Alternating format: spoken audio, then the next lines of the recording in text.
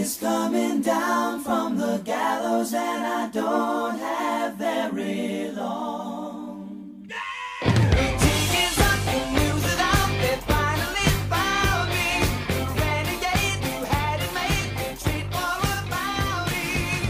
Never more to go astray. Hello, welcome to episode 233 of the UK Steelers podcast. You're joined as always by me, Simon Winstanley, and I've got a couple of giraffe nicks here with me today. Mark Hansen, how you doing? Oh, very well, thank you very much. Very well. Watching the Saints in the side eye, I believe. Football's still on. Yeah, not that Saints, the other Saints, the Southampton Saints. The Southampton Saints. And Ketz, back from the front lines. How you doing, sir? Hello, all good. How is everybody? Very good, very good. Good to have you here. You may notice no Gavin. So this happens now and again, right? I think this happened in the tight end episode last season. Yes. This seems to be skiing week for Gavin when we do tight ends. Oh, he is skiing? I thought he was skiing. I thought you'd said that, but then I couldn't remember. Technically snowboarding. Oh, well, he would, wouldn't he? Because he's too cool. Too cool to ski. Anyway, when Gav is away, the kids shall play. And what does that mean? I don't know quite what that means, but we'll find out see. over the next 2 hours. Yeah. If the pre-show is anything to go by, we could be in for quite a strange episode, but I'm here for it. And I'm in quite a good mood today, guys, because I feel like I've just had like a really bad week. It's just kind of sucked. I don't know, like I've just been kind of down. It's just been a lot, and I've been stressing myself out. And like part of the stress was like doing all this work for the tight ends and doing the draft stuff. And like, and then today I just was like, why am I stressing about this? Like this is supposed to be fun.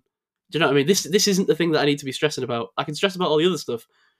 I'm just talking to you two guys. So, and then as soon as I did that, the pressure was off. I actually did way more. So, it's just, you just get in your own head. So everyone, just a message to the listener, relax. Absolutely. Don't get too stressed. It's very easy to get stressed in this day and age about things, that don't deserve it or aren't worthy of being stressed about. Don't do it. Exactly. Anyway. Just be stressed about the things that are worth it. Everything else. Okay, with that said, you two, I believe, have probably gone a lot deeper than me on the tight end, but I think I've got some good thoughts on at least the top of this class, which might extend to the 6th round, depending on the way you look at it. But before we get to all that, let's get through our housekeeping. Follow the show on Patreon at UK Steelers Podcast at patreon.com. No, wait, what's that? Oh, damn, do you know what? I deleted the URL at the document. Anyway, you delete the URL at the document, you think you can remember it, you totally goose yourself. UK Steelers Podcast on Patreon, I'm sure you can find it. As our show producers probably did, the effing knackered Jason Bowdler, Rob Ferguson, the Teenage Mutant Ninja Dave Hart, Glenn Jones, Matt Audley, Joel Spencer, Steve Williams, Ian Ferrugia, Christian Robb, Thomas Fielding, Joe Pearson, Christopher Anderson, Philip Williams, Laura Casey, and the roguishly handsome Lee Matthews. Thanks to our wonderful producers. Wow, that was... I wish I hadn't even referenced it, because I think listeners would have been fooled by that. I don't think so in the slightest, but... Regular listeners will remember that when Gav leaves, on the rare occasion that he does, we often forget to get the sound drops from him that he exclusively controls, including the Red Star drop, the Sleeper drop, and the trumpets. So, good job though, Mark, and I'm sure we'll hear from Ketz later in the show. Well, Ketz did the trumpets there. That was Ketz. Oh, was it really? It was, yeah. Oh wow, that was so seamless between you two. What great teamwork! Wow. There you go. Just that's professionalism. That's just great delegation, isn't it, Ketz? I think. Exactly. Well, we need to think of some delegation here because obviously we don't have the Red Star and Sleeper sound drops. So, Ketz, you did the Sleeper sound drop in the tight end class last year, whereas Mike did the now infamous Red Star drop, where he sounded like he had just been punched in the nether regions. So, where do you want to take the Sleeper again, Ketz, or do you want to mix up and have the Red Star this year? I'm going to go Red Star this year. Okay, you take the Red Star, I'll take the Sleeper. That sounds good. All right. Nice. Sounds like the name of a strange porn DVD, but... You take the Red Star. All right, let's talk some news, shall we? Yeah. Audio redacted. Hit that horn, babe. Let's dance. All right, let's go. Steelers on 3. 1, 2, 3. Steelers.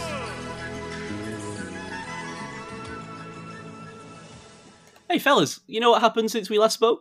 A lot. The Superb Owl. The Super Bowl. It did, yes. Feels like forever ago now. because timely as ever as we are.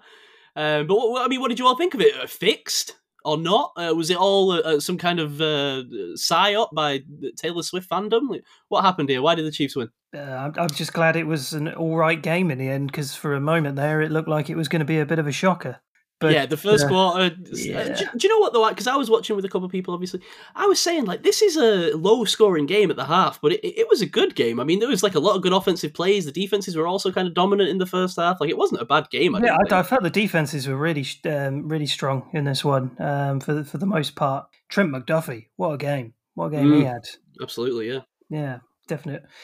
Kind of outside shout for MVP outside of Mahomes, I think.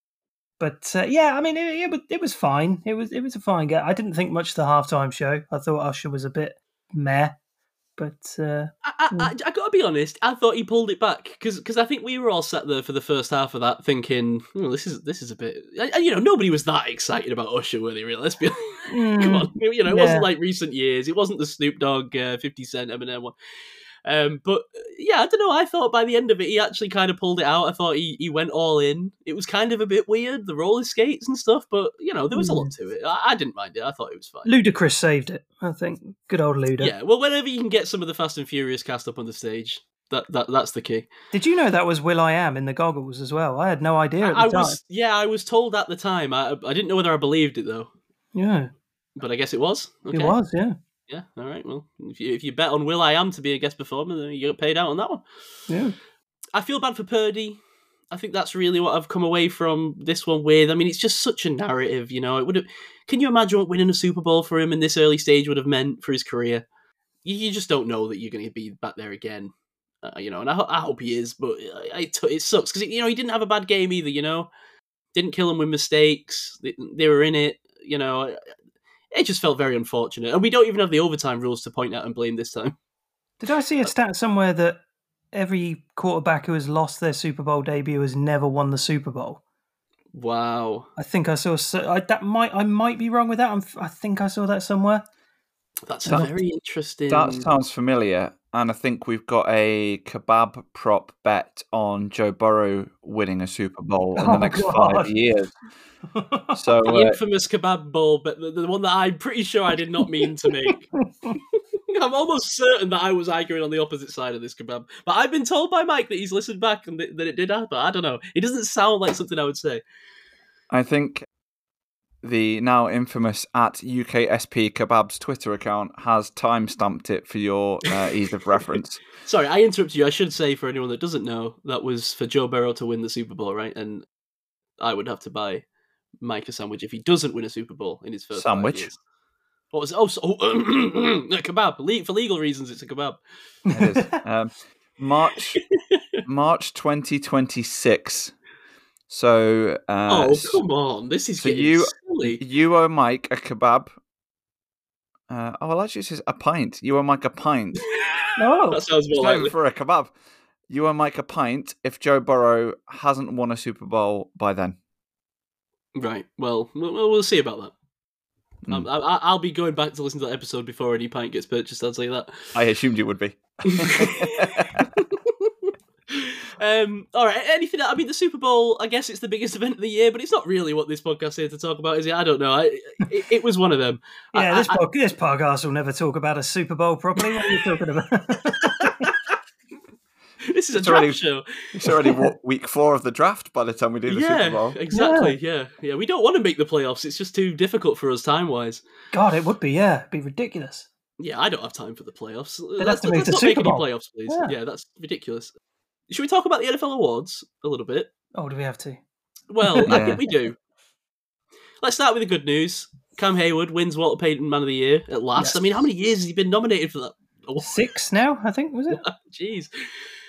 So good for him, and I was very pleased about that. I wasn't pleased about the NFL Network just deciding to get, the moment where, I don't know if you watch this, but the moment that they get all the Walter Payton nominees up on the stage, they come out of the floor, or they come out of the side. I can't remember what happened, but no, sorry, it was the Hall of Fame that came out the floor. But they all get on the stage, and it was a nice moment. And then it just cuts to a commercial. And I'm assuming that while that commercial was on, they announced that Cam Hayward won, and then he came up and did a speech, but I wouldn't know because I'm just sat there watching commercials. Can we not organise the awards around the commercials, guys? Like, what is this? Commercials come first. Very, very amateurish, I thought, the entire thing. I know it was the first year doing it through NFL Network and stuff, but I mean, come on, guys. I mean, the Oscars is bad, but this was a disgrace. TJ Watt, snubbed. I mean, we expected it. I don't think anyone expected that TJ was going to win it, but it was actually kind of closer than I thought it was going to be, the vote. Only 3 votes in it between him and the Dino Boy. And one of those was Sam Monson. I did not realise he got a vote. And Yeah, That I didn't know. count. It's God. it's beggars belief, frankly. I don't know what's going on with the AP and who's. I did see the entire list. Obviously, I don't recognise every name, but I did see that Mark Caboli, obviously a beat writer in Pittsburgh for The Athletic, was kind of complaining, or not complaining, but just making the point that, you know, there used to be a lot of local writers in the AP. There used to be 2 in every local area for the different teams, and that isn't the case anymore. And you've got a lot more national guys like your Sam Monsons and whoever else. And I know we've got a bit of a beef with PFF, but I mean, can we have a guy who's so clearly biased voting on this? Come on, there's just no seriousness to it, is it? It's ridiculous. I don't know. How much airtime can you even give it? It's complete garbage. I think we've given it too much already. Yeah, you're probably right. Did the Browns fans annoy me? As much as the fans of a pathetic franchise that's never done anything good, I suppose. So, congratulations. They also got the Pity Coach of the Year award, bizarre, when the Texans are in the league. So, felt like people were clambering over themselves as usual to give the Browns plaudits this year. And their old man quarterback beat out a man who literally died on the field for comeback Yeah, of player of course. the year. Yeah, no, I must say, I kind of didn't mind. Because Joe Flacco, I mean, what was that? That was like the most bizarre thing that happened last year. Was that more bizarre than DeMar Hamlin being resurrected? I don't know. Kind of felt like it was. I think Joe Flacco's career was deader than DeMar Hamlin ever was. Oh dear. Cut that. All right.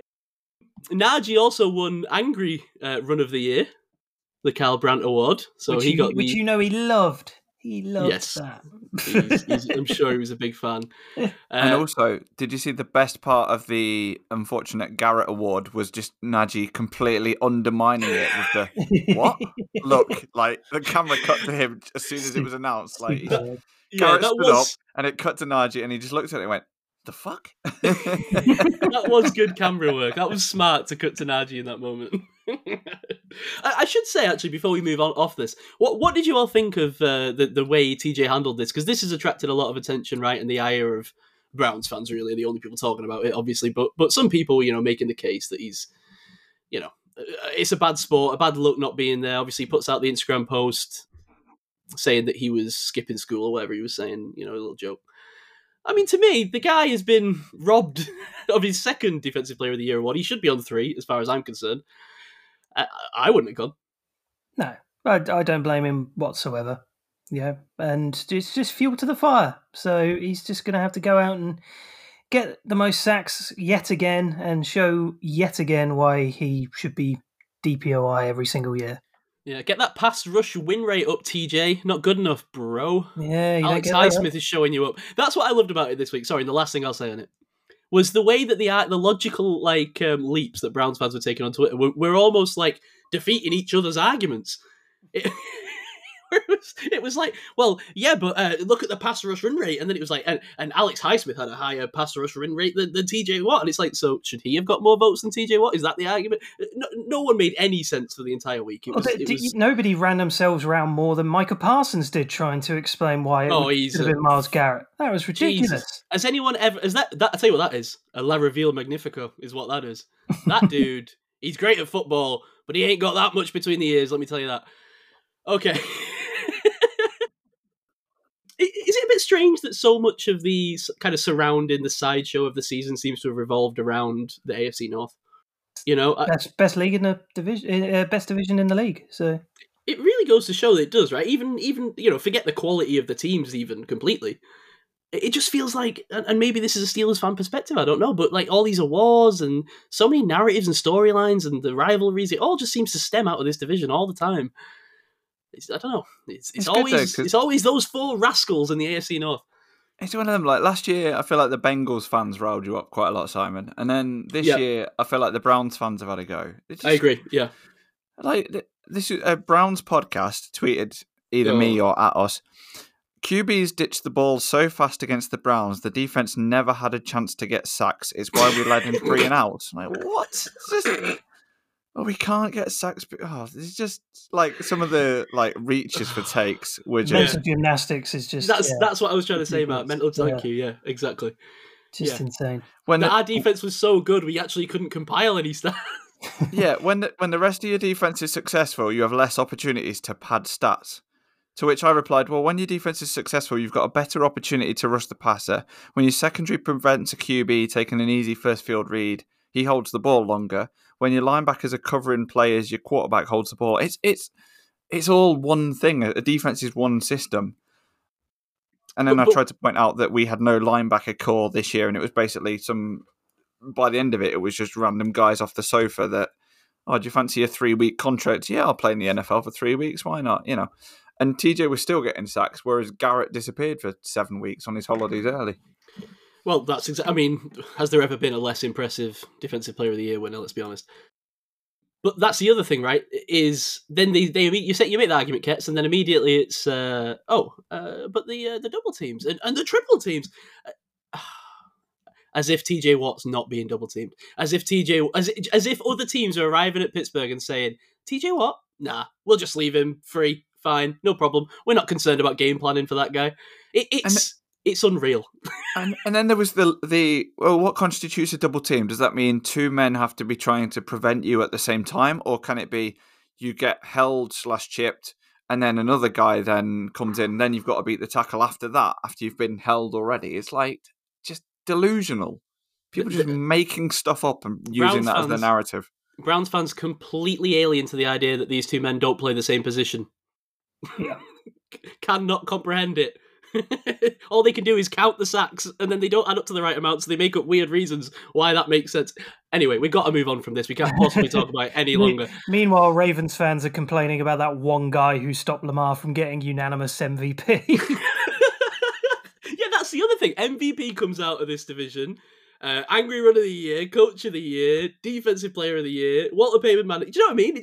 We're just the main characters of the NFL, I think. There you go. There's your Raven drop. Nice. Okay, then CMC was boy, good for him. I think that's the right call. Yeah. Will Anderson, D-Roy.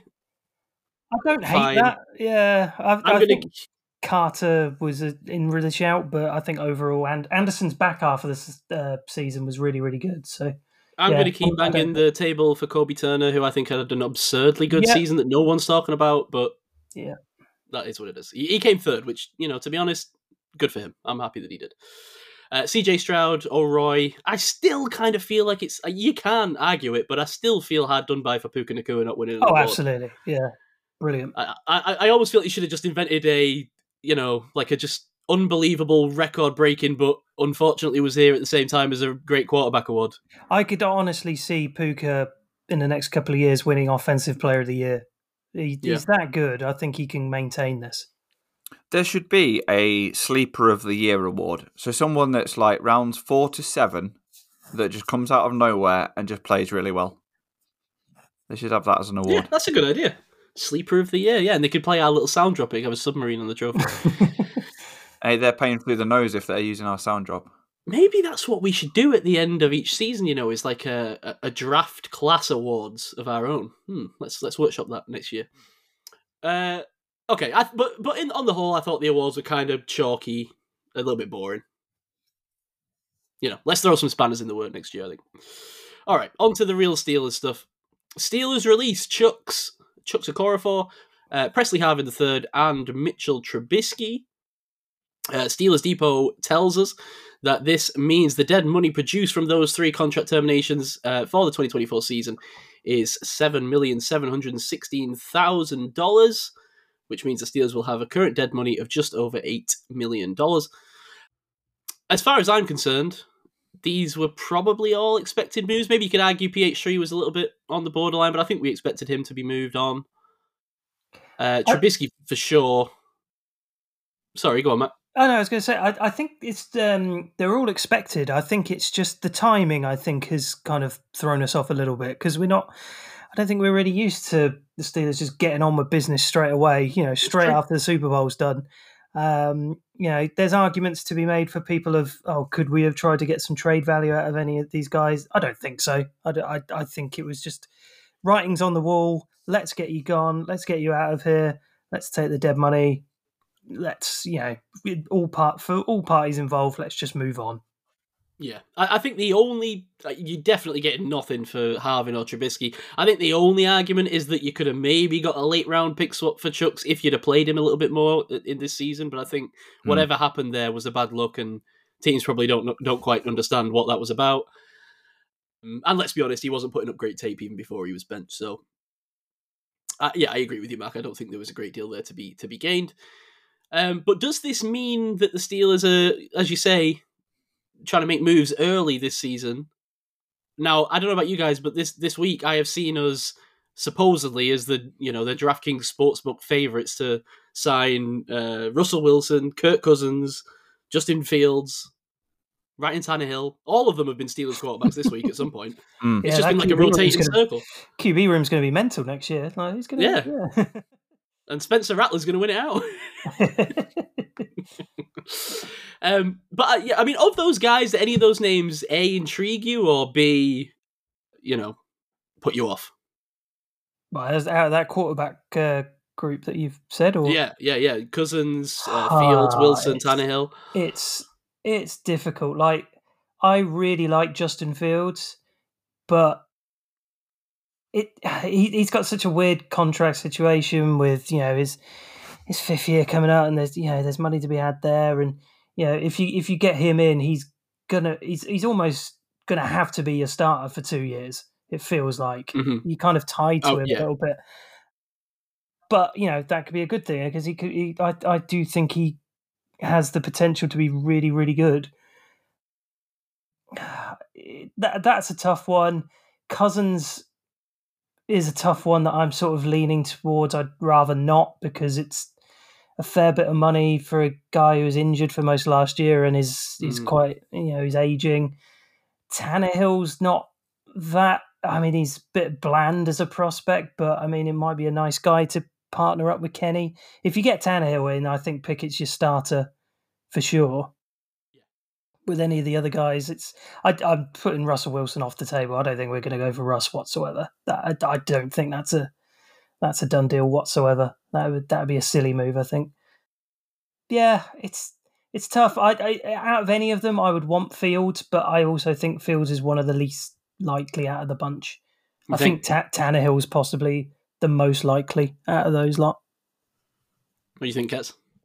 Yeah, just looking through the list, I think Kirk Cousins, if he can stay healthy, he's probably the best option. And I feel that's based as much on the quarterback Netflix program as much as anything else. He seems like a guy that could come in and do a job. But I can't forgive him for the Thatcher quote. I'm sorry. It's the worst thing ever. It sucks so hard. More so than his dancing at the Honours? I didn't mind that. Just putting out there, Josh Dobbs and Easton Sticker available though, apparently. Restricted free agent. Josh Dobbs back. Wow. What a circle he's had this year. Now that would be comeback player of the year. Come back to the Steelers and do a job. We can finally use him how Gav wanted. Yeah. But no, looking at those names, there's no reason why you don't take 2 lottery tickets in the draft and see what you end up with. Well, I mean, first of all, when I saw the Tannehill connection, I was like, banging my head against the table. No, let's just not even go there. I've got no interest in that whatsoever. Cousins, I've been critical of Cousins in the past. I actually think with the roster that we have, it'd almost be worth a year with Cousins just to see if he could get you over the hill, because he has got that kind of quality. But the injury, feel like he gives a chance for TJ Watt and Cam Hayward to win a ring. Super Bowl. Right, exactly. So I can see some logic in that one, but again, the injury was severe and was late and is I mean that's a little bit touch and go for the guy who I think is like 36 at this point, right? Yeah, and what's Yeah. that money going to be? Because he's not. Yeah, I don't think he's going to be cheap. No, I would not imagine so. We'll have to see what his market is, I suppose. Yeah. Wilson, I'm not really that interested in from a football perspective, but I just kind of think it would be cool. That's my one that's a bit like Marge holding the potato. I just think it's neat, He's the I just think it would be least cool. neat. He's the least cool human being on the planet. I know, but I love that Seahawks team. So just to be, it'd be like having Michael Vick, right, for that year. You know exactly what's going to happen though. That first interview is just going to be Steelers Nation. Here we go. No, what would he say? What would he say? Like, well, that's what he'd say. He'd have to go for the. He goes for the catchphrase. Yeah. What do you? Yeah, but what I'm thinking, what would the catchphrase be? Like, what do you do to steal, for example? Right, you like hit it, right? Like show Hammer. my ignorance now. You hammer. Nerves of steel. Yeah, like Steelers Nation, hammer time. But not nearly that aggressive. It's his little weedy way of doing it. Yeah. No, yeah. Listeners, if you've got a better Steelers-related Russell Wilson catchphrase that you could use, let us know. I want to hear some of those. No, but as I say, the one that interests me really, and I've been on this train for a few weeks now, is Fields, and it would depend on the compensation. It really seems that now, based on what I'm seeing on Twitter and the general takes from this show, that I'm a lot higher on this than other people. Mm. I've seen it varying from some reports on Twitter talking about the Bears want 3 first-round picks for Fields, which is way too rich. I would not be anywhere near interested in that. But then I've seen some people suggesting it would be a second-round pick, the Steelers' second-round pick and a late-round pick, to which I would be saying I would bite their hands off.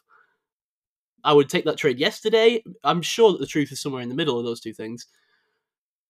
But if it could be done in a reasonable way, and you really felt he was the guy, I would be over the moon about it, to be honest.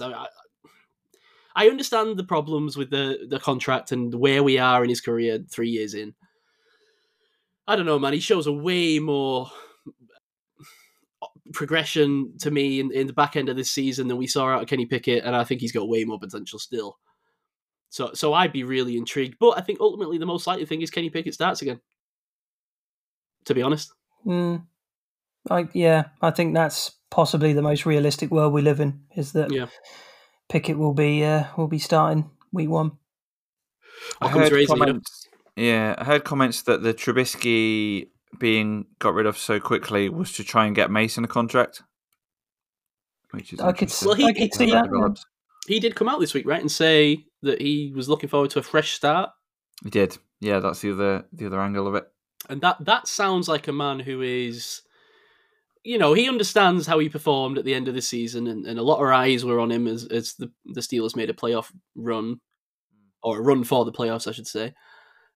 And I think he knows that he's got an opportunity, and this is probably his only opportunity now to make a push to be that kind of like high-end backup where he can kind of pick and choose his opportunity, Where I don't go? Well, I don't know. I don't know what opportunities out there for a backup, but I don't see anyone really pursuing him as a starter. Maybe he gets a gig as like a competition for a draft pick or something. You'd have thought so. Maybe a Raiders. Maybe he lands on the Raiders or something. Well, they need all the help now, don't they? Yeah. With what happened to Jimmy G, so... Yeah, a couple of games suspension for Jimmy G. And he's been released, hasn't he, I believe? Oh, has he been released? Oh, okay. I think so, yeah. All right, well... Aidan O'Connell season, baby. Let's go. Let's do it. You don't need to draft anyone, Las Vegas. Just keep your boy AOC. Last Steelers-related thing. You mentioned this just before the show, Mark, was Chad Reuter's article for NFL saying that the Steelers, ranking all of the rookie classes from 2023, saying the Steelers had the second best rookie class. Texans were first, right? They were, yep. I think that's probably fair, considering they got O'Roy and D-Roy in the same year, just like the Jets the year before. Above the Rams is pretty impressive, I think. Yeah, very. Well, I mean, it's actually, I would say, probably wrong. No. This is the thing. It just so happens that the year that the Steelers draft falls exactly the way the podcast wants to is the year that the Steelers have the second best draft in the NFL, according to the NFL themselves. So I just think it heightens it adds credence to what we're doing here in the draft circle I think we just got our finger on the pulse. That's all. Take that, NFL scouts. What do you know? Exactly. Yeah, I completely agree. It was a very good year for us draft-wise last year, but I still do think, I mean, that is a little bit generous, right? I mean, the Rams had a generational wide receiver and a defensive tackle who did something no rookie defensive tackle ever does. I like our draft class too, don't get me wrong, but I think an argument could be made there. Yeah, possibly. I mean, yeah, the Rams did. I mean, they even had Davis Allen as well, who was my sleeper tight end last year, and he started to come on a little bit at the end of the season as well. So yeah, I mean, they had a really, really strong draft. The Lions have got an argument as well, to be honest. They were fourth, I believe. Yeah. Where were the Rams? Rams are third. Okay, fair enough. So I suppose those are the teams really that you're thinking about. Yeah. All right. I just wanted to mention quickly, for anyone that hasn't seen, Apple TV today released The Dynasty, which is a documentary series, an inside look at the Patriots dynasty. It's got Robert Kraft. I believe it's got Belichick. It's got Brady. So I feel like that's going to be interesting viewing. It's probably going to wind me up, no end, I imagine, but I think that'll be fun for some of you. So check that out. And then the last thing, before we get into the tight end class, Mark, is the Sevens results, much awaited. I imagine I've made a grand comeback and won. Well, I'll go through the table now. Big shout out, first of all, to everybody who participated. Thank you very much for those who participated this season. A total of 18 people getting involved throughout the season. It's been absolutely fantastic.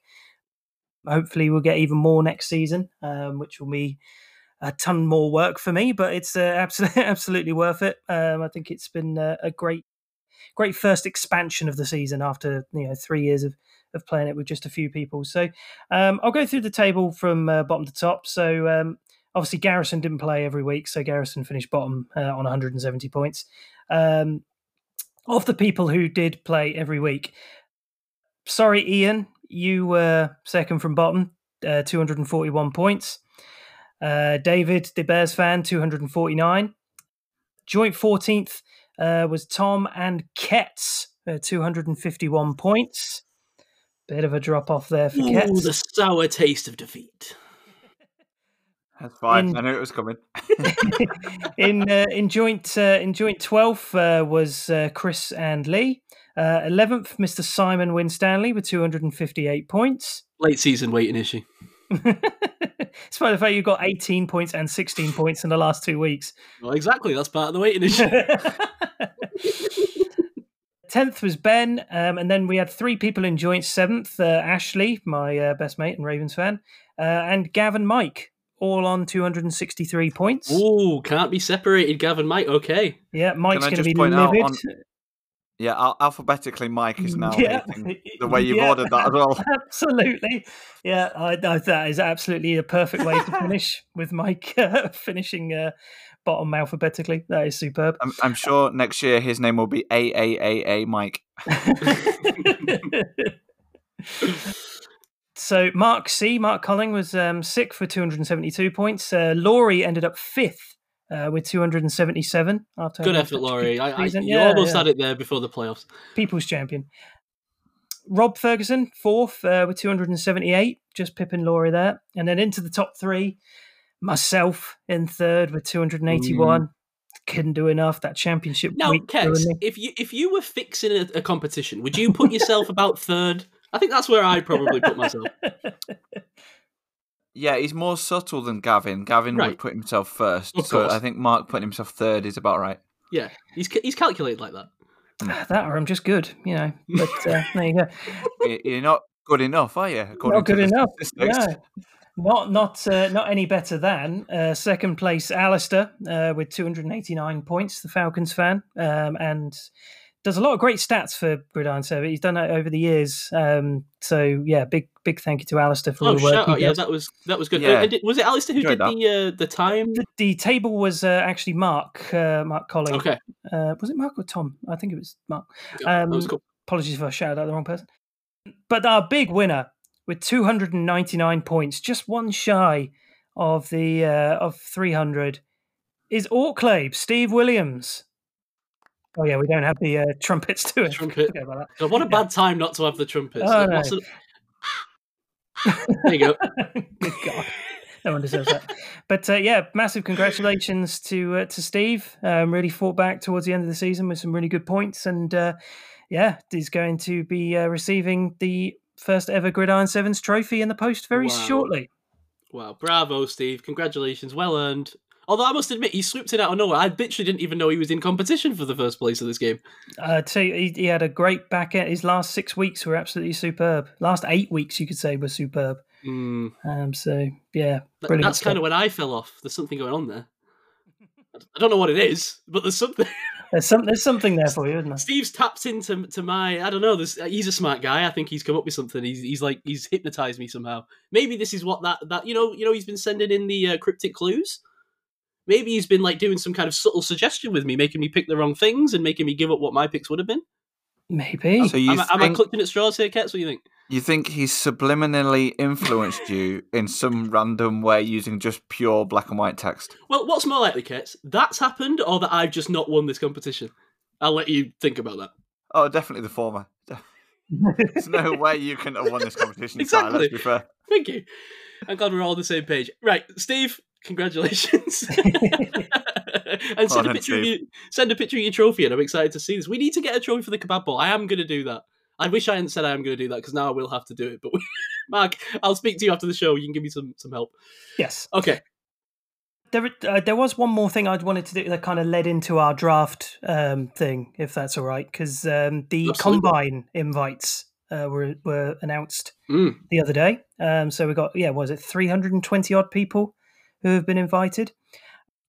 And I heard something I thought was quite funny, although a little bit sad about it, because people were talking about who's been snubbed from the Combine. There's some interesting names out there that haven't made it, but I thought this was absolutely brilliant. So at UCLA, there are a pair of identical twins called Grayson and Gabriel Murphy, both defensive linemen. Yeah, both obviously grew up together, both at UCLA.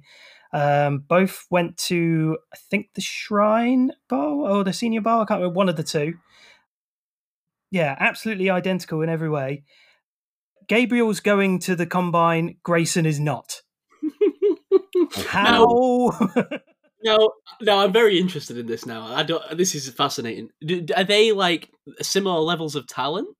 Are they identical in that? Like, do they have the same athletic profile? I think so. Like, I mean, this is the thing. Someone's tongue-in-cheek argument was that you only need to send one, and you'll know what you get with the other. You can save the space.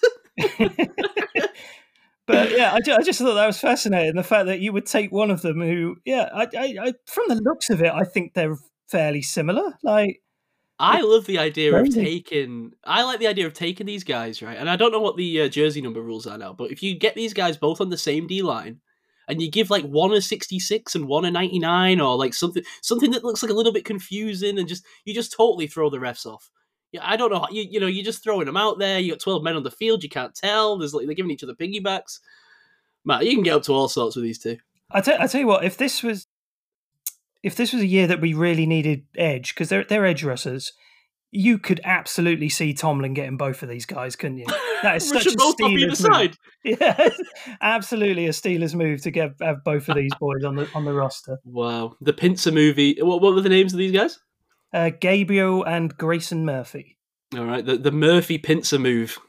I like that. Interestingly, another linebacker from UCLA got an invite. I don't know if he's an inside linebacker rather than outside, but that's pretty harsh if that is the case.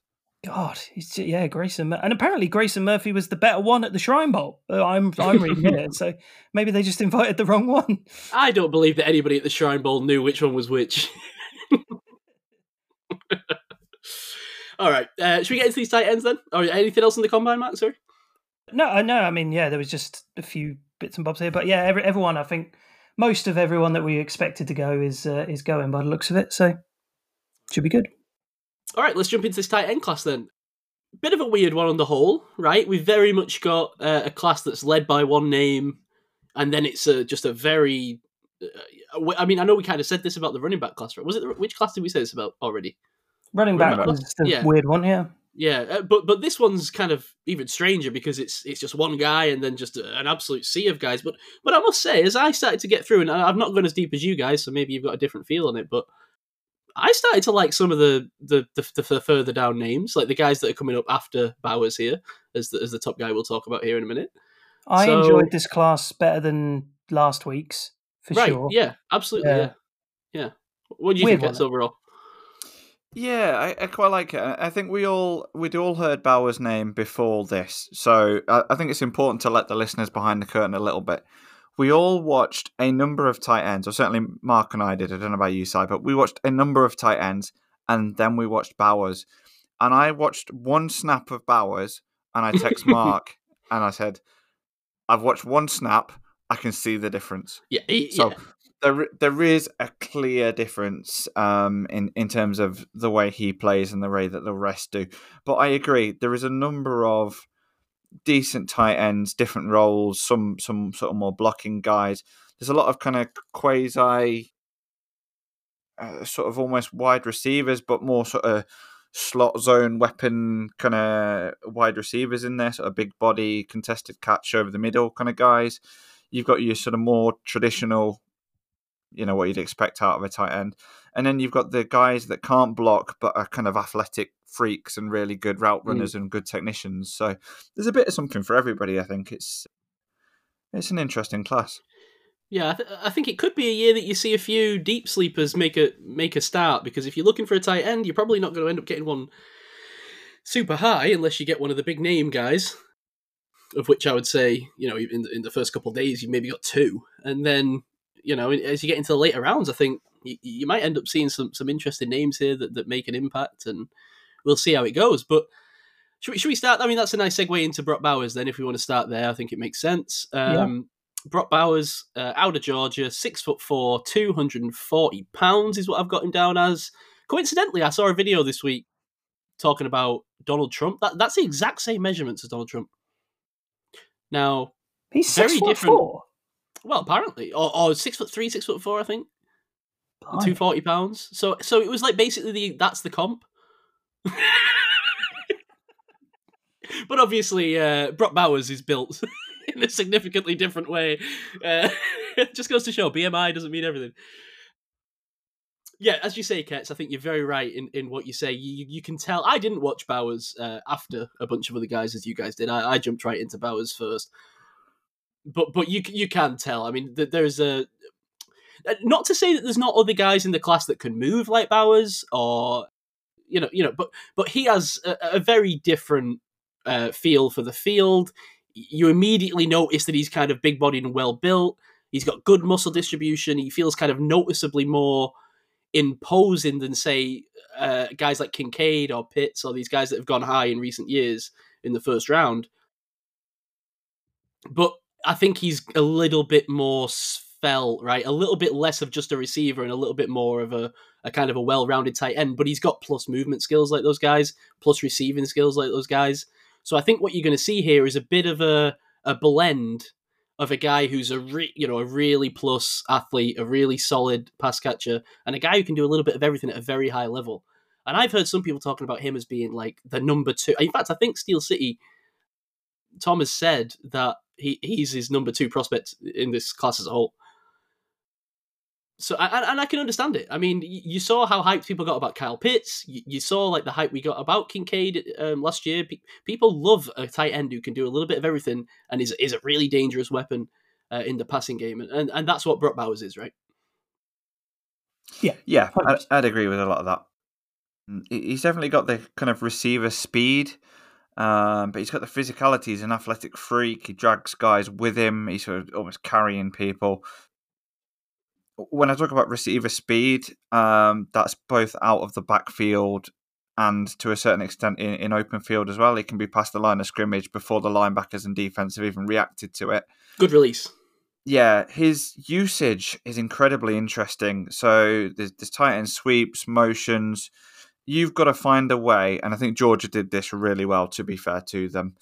Get the ball in his hands and let him use his various abilities to to make plays. Essentially, there's times when he was used as on a 3rd and 2 versus Auburn as a kind of quasi running back fullback. It could have been sort of either of the two. Some really interesting usage on tape. If you go and watch one tight end this week, go and watch Bowers and just see what the hype is about. I watched the South Carolina game, I watched the Auburn game, and within one snap, it's immediately noticeable. I want to talk about his blocking ability. Mhm. His blocking ability is immediately noticeable compared to most of the peers in this class. There's a couple of like pure blocking guys in this class, but Bowers can do a bit of everything. What I noticed as well, he blocks at multiple levels, so he's got the athleticism to either block on the line of scrimmage or can get out to the second level, use kind of football IQ. He not only blocks, but he blocks in a way that moves the defender away from where he wants them to go. So he moves them in order to create a gap at the second level, and I think he's very, very effective at doing that. I think he's got football IQ, his use of leverage, he really understands that. He can pancake a guy if he needs to. But the way he maneuvers opponents, I think, is a really elite trait, and I think that's probably been talked about to a certain extent. But that was certainly the thing I really noticed consistently on his tape. Mark, I mean, you said you watched the Auburn game.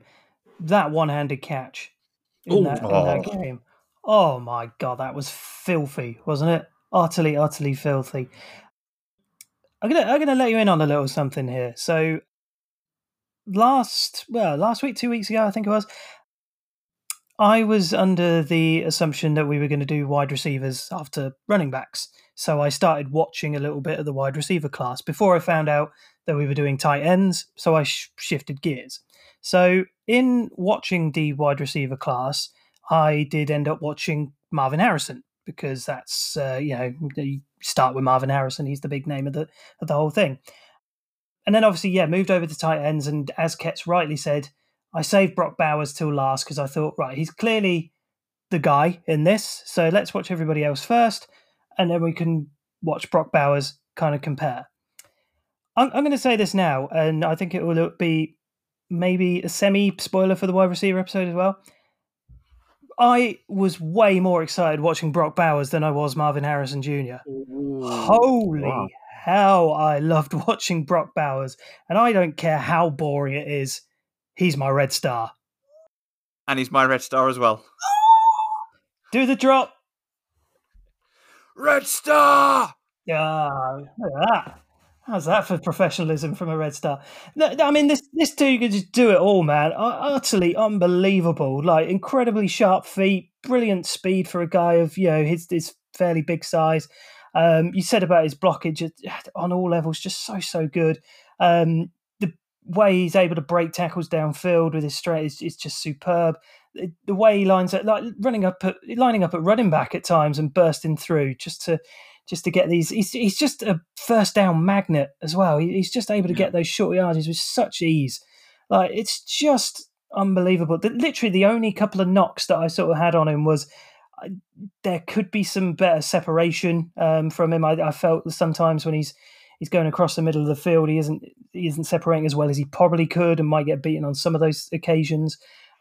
And sometimes the hands aren't always, they're probably 85 to 90% there in terms of it. But, it is noticeable when he's not catching some of them. But, I mean, other than that, oh my God, this dude's just unreal. Like, if he was put in last year's tight end class, which is a really strong tight end class, I would argue he would still be the number one tight end out of that class. He has just got something really, really special about him. And I am very, very excited to see him at the next level. He looks NFL ready already. You can tell when you watch a guy and he's just like, yeah, this dude's ready for the NFL. This dude's been ready for the NFL for some time now. It's just every single bit of tape I watched, every single thing I watched on him, it's just utterly superb. So high on the dude. Yeah, I'd agree with that. I would have my one knock, just to put this kind of on the table so it's out there.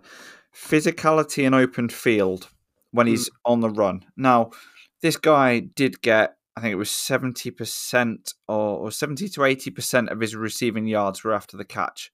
However, I think, I know, Mike, you said about breaking tackles consistently. I don't think he does that.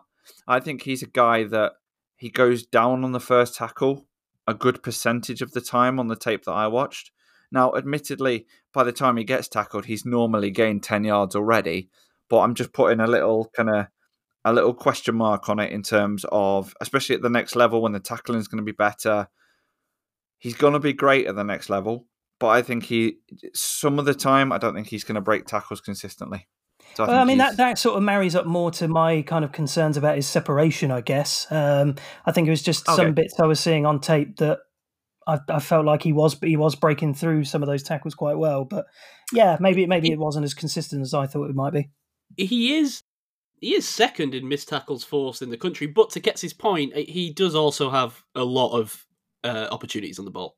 So that's not necessarily to say that he's like, a consistent missed tackle. But I would say I'm probably slightly more in your camp. But I think what it is, Ketz, is that he's a guy that, it's unusual for a tight end, right? But he's a guy that really is trying to use his athleticism to escape rather than his power. But what I like is that he's got a bit of both in his truck, in his tool bag. I tell you, the big difference maker for me, when he uses his leg drive, that's when he gets his yards after that. If he's being tackled but his legs are pumping, you can't bring him down. I feel like when he's not fully kind of committed in terms of his leg drive going forwards, that's when people can bring him down.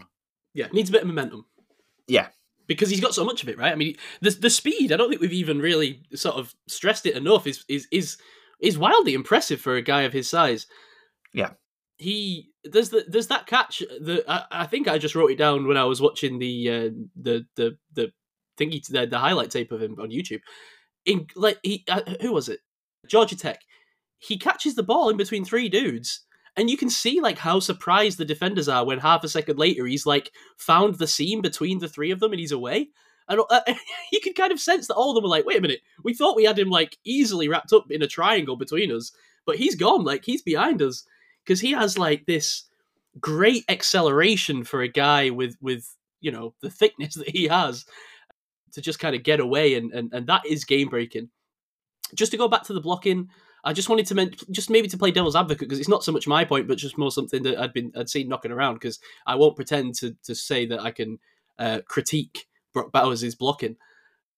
But some people have suggested that the size might be a slight concern there, that he's just ever so slightly undersized to be a consistent inline blocker, being sort of a 6'3" to 6'4" rather than a 250-pounder. But to me, that's, I think he's got sufficient strength to play a kind of a jack-of-all-trades role there, where he's really a pass catcher, he's an offensive weapon.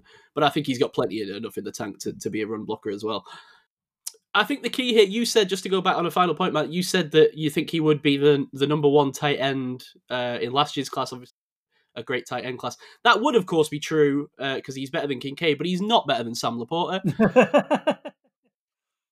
The key, though, is that Bowers, I think he'll step right in. I think he'll be a total mismatch nightmare. Forget like Kyle Pitts' usage, because I know that he's burned a lot of people. I think whoever takes this guy should be ensuring that he's used often, early, ample. They should be making the most of the size, speed, power advantage that he's going to offer.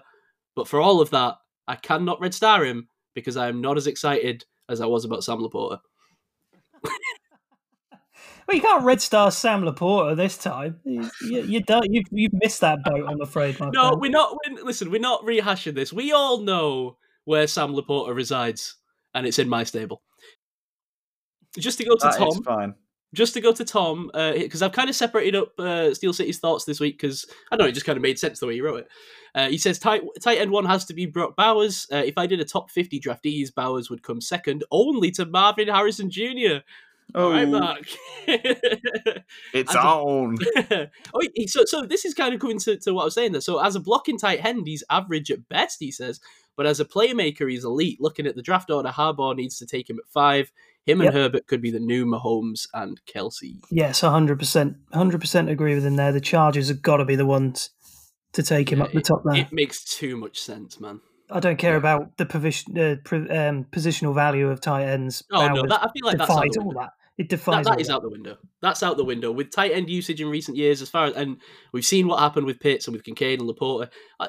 No, we can be taking tight ends wherever we want, as far as I'm concerned. They're receivers. They're offensive weapons. And just for Yeah. completeness, otherwise Gavin will shout at me from somewhere in southern, where is he, France or wherever? I don't know, somewhere Yeah, in the Alps. wherever posh people go on their holidays. Yeah. What are we in terms of grade? I'm going to come right off the top and say I'm +2 to go along with my red star. Yep, +2 for me as well. Super. +2 on the number 2 prospect in the class or whatever. Priority. He's a priority. Fair enough. I'll have a +1. I'm not going to get carried away. Can you imagine partnering him back up with Darnell? Oh, my days. I learned from Rich on this podcast that if the guy's the guy, then he's the guy. You know what I mean? That's fair. That's fair enough. And you know, sometimes the guy's the guy, and sometimes the guy is Sam Laporta. All right. Who wants to go next? I see a narrative running thickly through this podcast. Go on, Mark.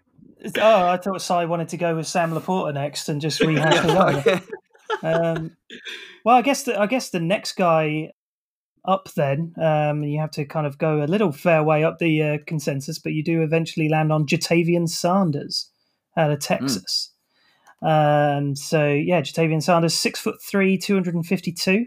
I have him down, junior at Texas. Let's see what we got here for him. Only 3 games in 2021, but then played 12 games, 49 catches for 577 yards, averaged 11.8 yards a catch, 5 touchdowns in 2022, QB rating of 119.3 when targeted, which is very good. 2023, 13 games, 39 catches, 607 yards, 15.6 yards per catch, 2 touchdowns. Another impressive QB target win rate when targeted.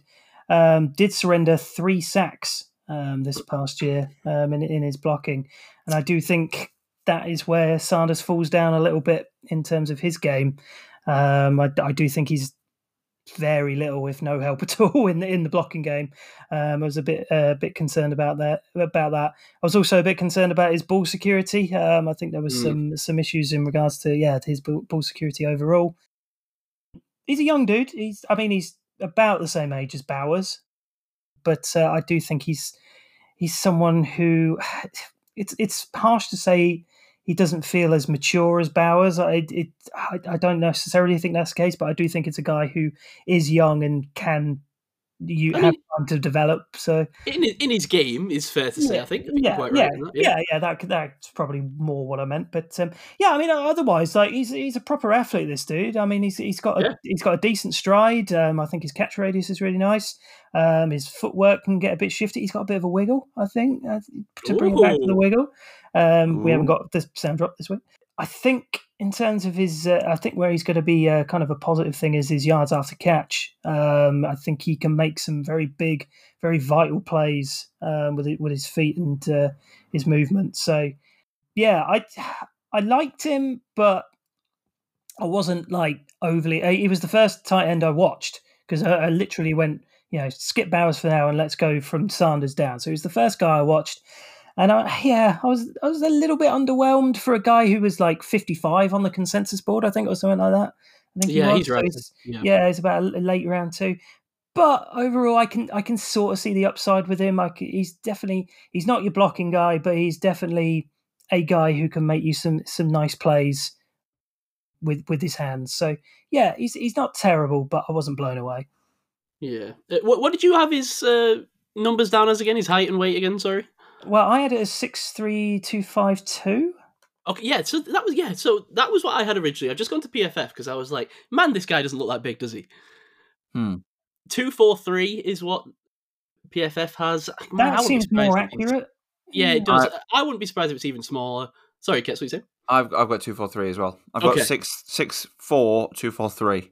Yeah, okay. So he's somewhere around there. He is a tall dude, but he's got like that thinner, the thinner athletic body shape of a tight end. Yeah. If he's Kincaid, if Brock Bowers is Laporta, imagine those body shapes. So, it's a very different prospect, as you say, not going to be your kind of blocking inline guy, I don't think. But he was a consensus 5-star at high school. He's very athletic. He played both sides of the ball until his sophomore year. I think I don't know, man. I don't think you underrate him, but I just think you weren't that excited about him. But I think that he's got lovely natural hands. He seems to be able to like catch the ball with very little effort and be on to his next move. He's you know how we often criticize guys. It's like, oh, he didn't catch that because he already had his head turned around and he was ready to make his like first juke. He wasn't thinking about the catch. I feel like this guy like does that, but it's fine because he kind of catches it anyway. He's like ready to move. He's a good separator, runs like very solid routes, boxes out defenders well, manufactures space, high points the ball. I think he could be a catch point dominator. Not that he's like the strongest tight end in the class, but I think if you know the way that he can move upfield, if he's attacking deep up the seam, I think he could be a great threat up the seam. Really nice quick release, long strides, great straight line speed. I think he's a great mover for a tight end, but he is still, considering that he's one of these kind of more athletic guys, I still find him to be a little bit lumbering when moving laterally, when changing direction, when slowing down, starting again. I don't think he's going to make a ton of guys miss. I actually think Bowers is better in that regard, which is kind of odd when you consider kind of the styles of player that they are. But he does, he has some tasty moves in his back pocket to pick up a few extra yards now and again. I don't think he's impressively strong for a tight end. You do see him try and lower the shoulder now and again, but he doesn't really win this way. I think it's weird because he's a yak guy with speed, but I just don't think he's got like the moves or the strength to really, kind of break tackles, right? As we were just talking about with Bowers. So I end up kind of finding him to be a little bit of like a tweener, like a guy who's like, primarily going to be a pass catching tight end, really. That's all he's going to offer, which may be, well, exactly what a team wants, but I don't think it's the Steelers. I think a guy with this level of athleticism will probably end up rising. I think he'll go mid round 2, maybe early round 2 even, as kind of draft inflation kicks in with him being the second tight end. But I think I fall probably somewhere similar to you ultimately, Mark, in that I've got him at a 0, like an at value. Yeah. Grade. I think he offers a lot athletically, but I'm not overly excited about him. Yeah. So I've got a lot of similar stuff, to be honest. So when he played offense and defense, you mentioned he played both sides of the ball in high school. He was a wide receiver and a defensive end.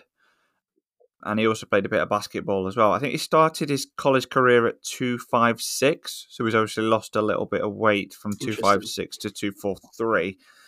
Definitely athleticism, route running. He's a kind of catch and get vertical guy. Yeah, definitely. The separation at the catch point, I don't know how much of that was him and how much of it was just kind of college defenses seem to have, for some reason, in the secondary and in the linebacker kind of positions, there seem to be a lot of guys that are just way too open compared to what they should be. And I don't think that can all be the route running and just elite separation. I think at the next level, they're not going to have that. So I think it's a bit unfair to say, a great separator when you don't necessarily see it when it's kind of one-on-one sort of man coverage. So that's an interesting point. Blocking, it's a chop block at best. He's going to lose against defensive ends and some linebackers at the next level. He's very, very hit and miss. I think he's a better blocker if he's going to block, do it at the second level than the line of scrimmage. Given that he was a wide receiver in high school, I kind of think the best usage of him would be just have him as a big slot wide receiver. Yeah. Have him in that kind of role, so sort of off to the side, and he can either do clever moves in the zone, or he can do slant routes, he can do out routes, he can just basically find space and be that kind of quarterback's best friend, which we spoke about before. He'll run a lot of tight end screens, right? And he'll run like jet sweep, like the tight end sweeps out of the backfield. He'll do a lot of that. Yeah, it's a lot of like motion across, catch at the edge for like 3 or 4 yards, that kind of thing. I don't think he breaks tackles consistently. I think the ball security issues that you mentioned, Mark, is pivotal.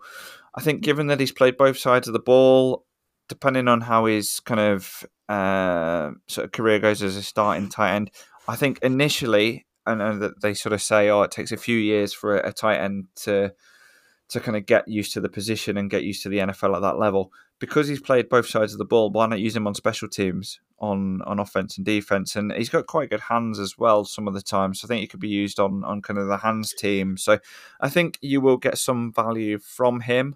But what I saw on tape was enough to lead me to a -1 grade. Ooh. Yeah, I'm not a massive fan. I think, to be honest, the first few plays that I watched, there was a lazy chip block, quick release, catch beyond the line of scrimmage, and then a fumble against Alabama. So I'm kind of like, when the first play you watch of a guy, and this is the difference between Bowers and Sanders. Sanders is like, oh, God, can we even draft this guy? Whereas Bowers was one snap blocking, and you're like, yeah, why would we not draft this guy?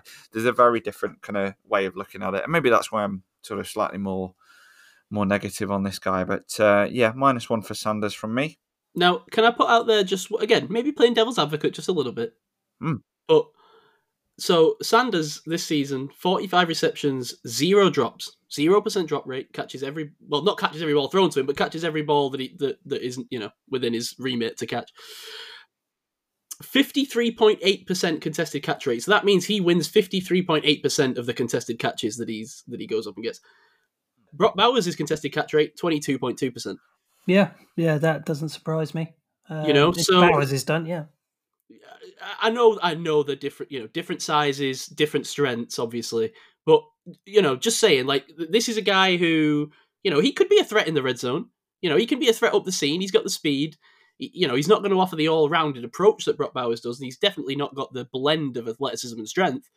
But as an offensive weapon, I can see some team falling for this guy and him going early in the second. I really can. Is he a oversized wide receiver? Probably. Really? Yes. That's pretty much what he is, isn't he? Yeah. There's a guy in this class that is just a wide receiver. But...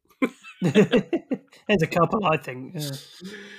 I think that's the only other knock you can kind of have on Bowers is his catch radius. But having said that, as Mark pointed out, with the sort of the George Pickens full stretch, one-handed sort of ridiculous grab that he did, you kind of think, well, actually, his catch radius might be all right. But, you only get to see a certain amount of tape, don't you? So yeah, of course. All right, Ketz, you want to do the next guy? I need Mark Sanders' grade first. Oh, that was a 0. I was the same as Cy on that one. 0. That value. Okay, no worries. So, do we have a list of consensus? Yeah, kind of rankings, because I'm a bit unsure. This class is a bit weird. We didn't want to go all over the place like we did last week. So, just to give listeners a view, so according to the NFL mock draft database, as of the 16th of February 2024, Brock Bowers is number 6 on the overall board. Ja'Tavion Sanders, who we just spoke about, is 51. Next up, and the only other guy in the top 100 is Cade Stover, who's at 87. Okay, let's go with him then. Yeah. So Cade Stover from The Ohio State University, 6'4", and 251 pounds. Now, my first comment was too high to be a sleeper? ? So that kind of gives you some idea of the way I've kind of looked at this. So I've got him as a +1. He's a senior. He has solid strength overall. I think lacks some athleticism and doesn't separate. He kind of has a press and release technique, which he utilizes quite a lot of the time. He does break tackles and he has a mean stiff arm, which is pretty good. Does have some wiggle. Interestingly, that Mark mentioned wiggle as well. You could have tight end wiggle is a much underrated thing that we need to bring back. Does have some wiggle and refinement to his route running, albeit it's at slow speed. Like if you listen to a podcast on like half speed, this guy plays football well, but at half speed. So that said, he also hurdled a guy against Georgia at one point. So a slow speed hurdle is a beautiful thing to watch. There's a few hurdlers in this class I saw. Yeah, there is. Tight end hurdling is a popular thing now, I think. Yeah, good. Let's have more of that. Yeah. He's a physical, contested catchability guy, despite being surrounded by 3 defenders against Notre Dame. Did something similar against a Penn State defender as well. Does Cade Stover have the best hands in the class? I think he's definitely up there. Yeah, I think I agree. I think it's him and Ja'Tavion Sanders. Yeah. And actually, I'm a lot more positive on Stover. So, if you're going to say that, Si, I will definitively say he's got the best hands in the class. He's definitely an over-the-middle chain mover guy. He can run people over in open space. I think he's an underrated blocker. And despite lacking some athleticism, I think he is athletic enough that he can block at the second level as well. He's a yards after the catch kind of guy, tough to bring down. He's one of these kind of trundly runners. He's not necessarily an out speed guy. He kind of just trundles. He's hard to bring down, and he's always kind of gaining 3 or 4 extra yards as a result of that. I think he could probably be a tight end 2 at the NFL level. Maybe some upside to his game, but equally there are limitations as well. So I've got him as a kind of a +1, which is a kind of falling target. Probably Isn't realistically -1 for a most fall of these target? guys. Yeah, rising target, isn't it? Yeah, +1 is Oh. a priority target, I think. Okay, well, let me caveat then. I've Wait, got him do as we a have the list? +1. Do we have the list that's got the labels attached? We do, because Gav started it in the group chat. I've got him as a +1, so I'm saying he is a potential target to go for, but in rounds kind of like on day 3, so rounds 4+. If he's still there, rounds 4+, then That sounds like then a go for him. -1, Kets. Yeah, that sounds like a falling. No, I've got him as a +1. I'm sticking with that because I think he's got some. Based off his consensus, so what was he, 80? What was he on the consensus board? 87. But I mean, I get what you're saying. I mean, it's hard to say right now necessarily where he will go. But I would say that if you're like, oh, I would take him, but only if he like fell to the 6th round. I thought that was like what the -1 was. But it sounded like you liked him on that. I liked him. So if he's there in the 3rd round, I guess it's difficult to say because the Steelers don't need a tight end. Yeah, So okay. We're that's looking the at it too tough much from the Steelers' need perspective. Yeah. if I'm looking at this last year and he's there, 3rd round, done. Yeah, no problem at all. So in last year, he's kind of a +1 on that base. I'm looking at not so much. I'm trying to take positional value out of it, but it is hard when you look at it through sort of black and gold tinted lenses, I guess. Yeah, this is why I keep trying to stress, like, I'm just removing, like, the actual number on the consensus board away from it. I'm not trying to think about it in rounds. I'm just like, wherever he goes, I don't care if it's the 1st round, the 7th round, even if it's the same guy, wherever he's going by the end of the draft, am I, like, banging the table when it gets there, or am I like, I'll let him slide? You know what I mean? That's the way I'm looking at it. So I'm looking at him going, he's one of the better guys in this class. If I need a tight end, Yeah. he's So that's one a of my +1. targets. Yeah. So that I've not explained it very well, but that's what I was trying to say. I get you. I like Cade Stover. There we go. Yeah, I hear you. That's on the table. Yeah, I'm with you, man. Yeah, nice, strong, stocky build. Exactly what you want out of this guy. I think he's an aggressive route runner is the way that I've put it. He enjoys going up against press. He's happy to lay hands on a defender within 5 yards, generate some space with a bit of push. He finds soft spots to hover in zone nicely, knows where the first down marker is, as you said, Kurtz. I think to say that he plays the game on half playback speed is a little bit harsh. I think he's got sufficient speed after the catch. He's got a nice first step and acceleration for a guy who's this big. He's not going to break any records, but if he catches it in a bit of space, he can find the gap and he can score. I think he's a solid mover for his size with the rumbling downhill strength factored in, is what I would say. Very nice hands, soft-handed, can make difficult catches in traffic. Very simply put, again, he's had 41 receptions this season, 0 drops, a 60% contested catch rate. This is a contested catch dominator. A strong blocking record, see strong reviews in this area across the board. I think he's got the size and strength to improve a little bit further, as he progresses. I don't think you've got the concern here you might have with Bowers about being a little bit undersized compared to what you want ideally. This is the guy. This is the size you want playing the in-line every down. Yeah, he's not offering you the level of upside offensively that Brock Bowers is, of course. But I think he's got a little bit all of it, a little bit the way Sam Laporta did. Uh-oh. Cade Stover is my Red Star. Red Star!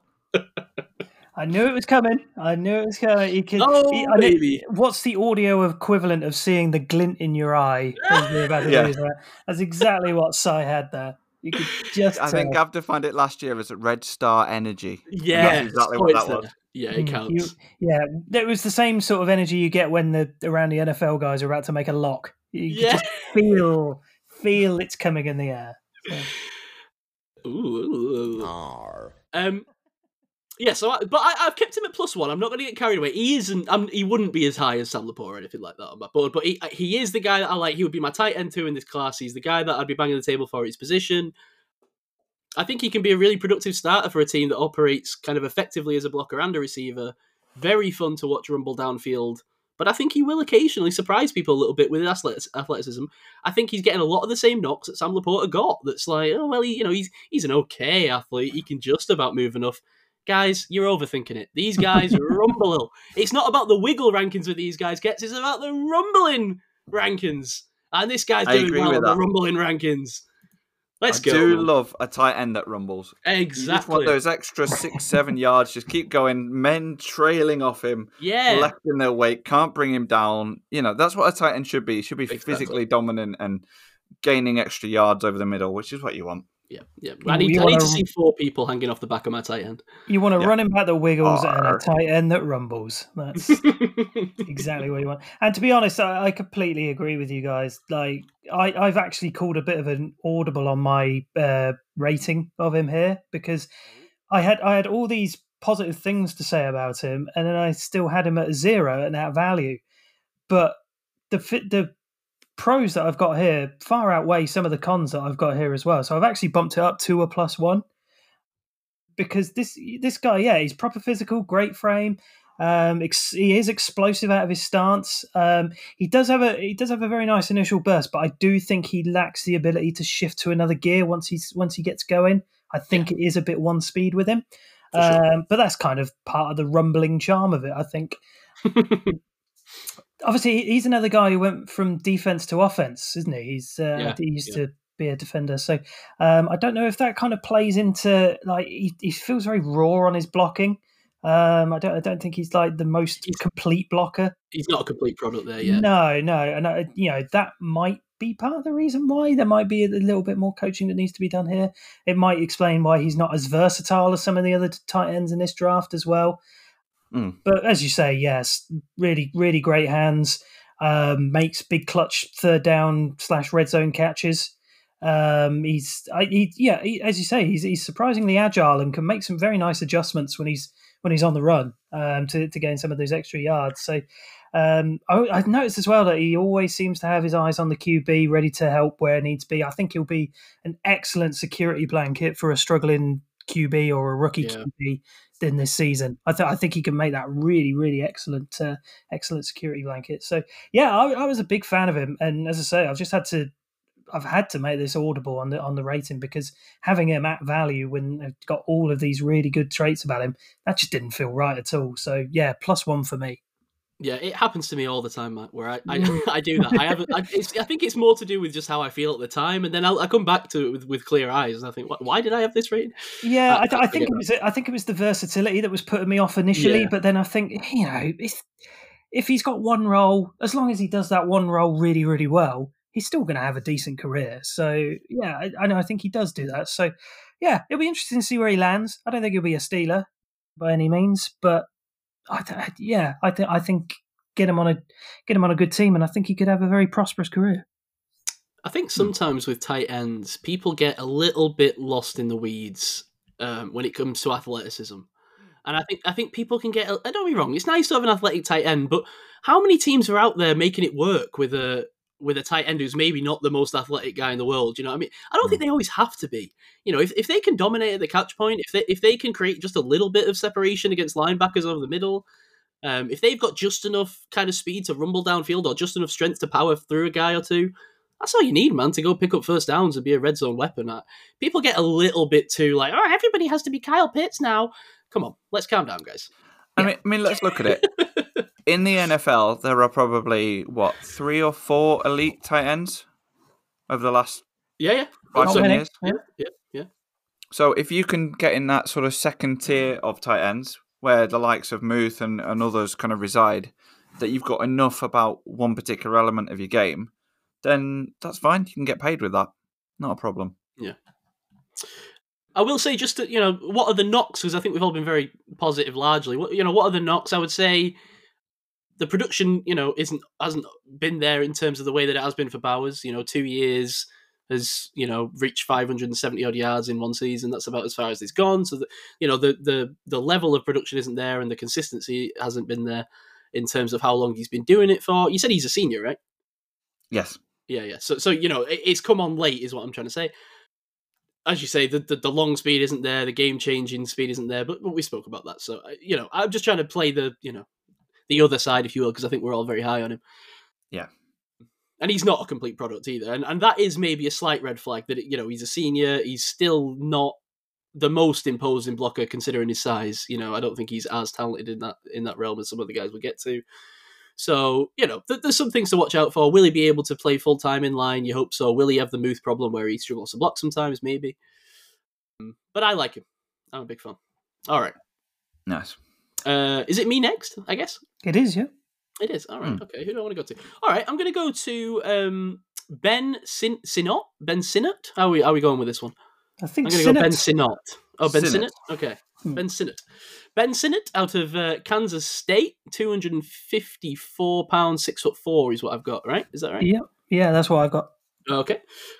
He is 130 on the big board right now, supposedly. This guy had a 76.1 run blocking grade in 2023. He's well built, he's muscle bound, nice bod, shows nice ability to track the ball downfield, has potential to be a kind of a solid, sort of intermediate mid-range and goal line threat, I think.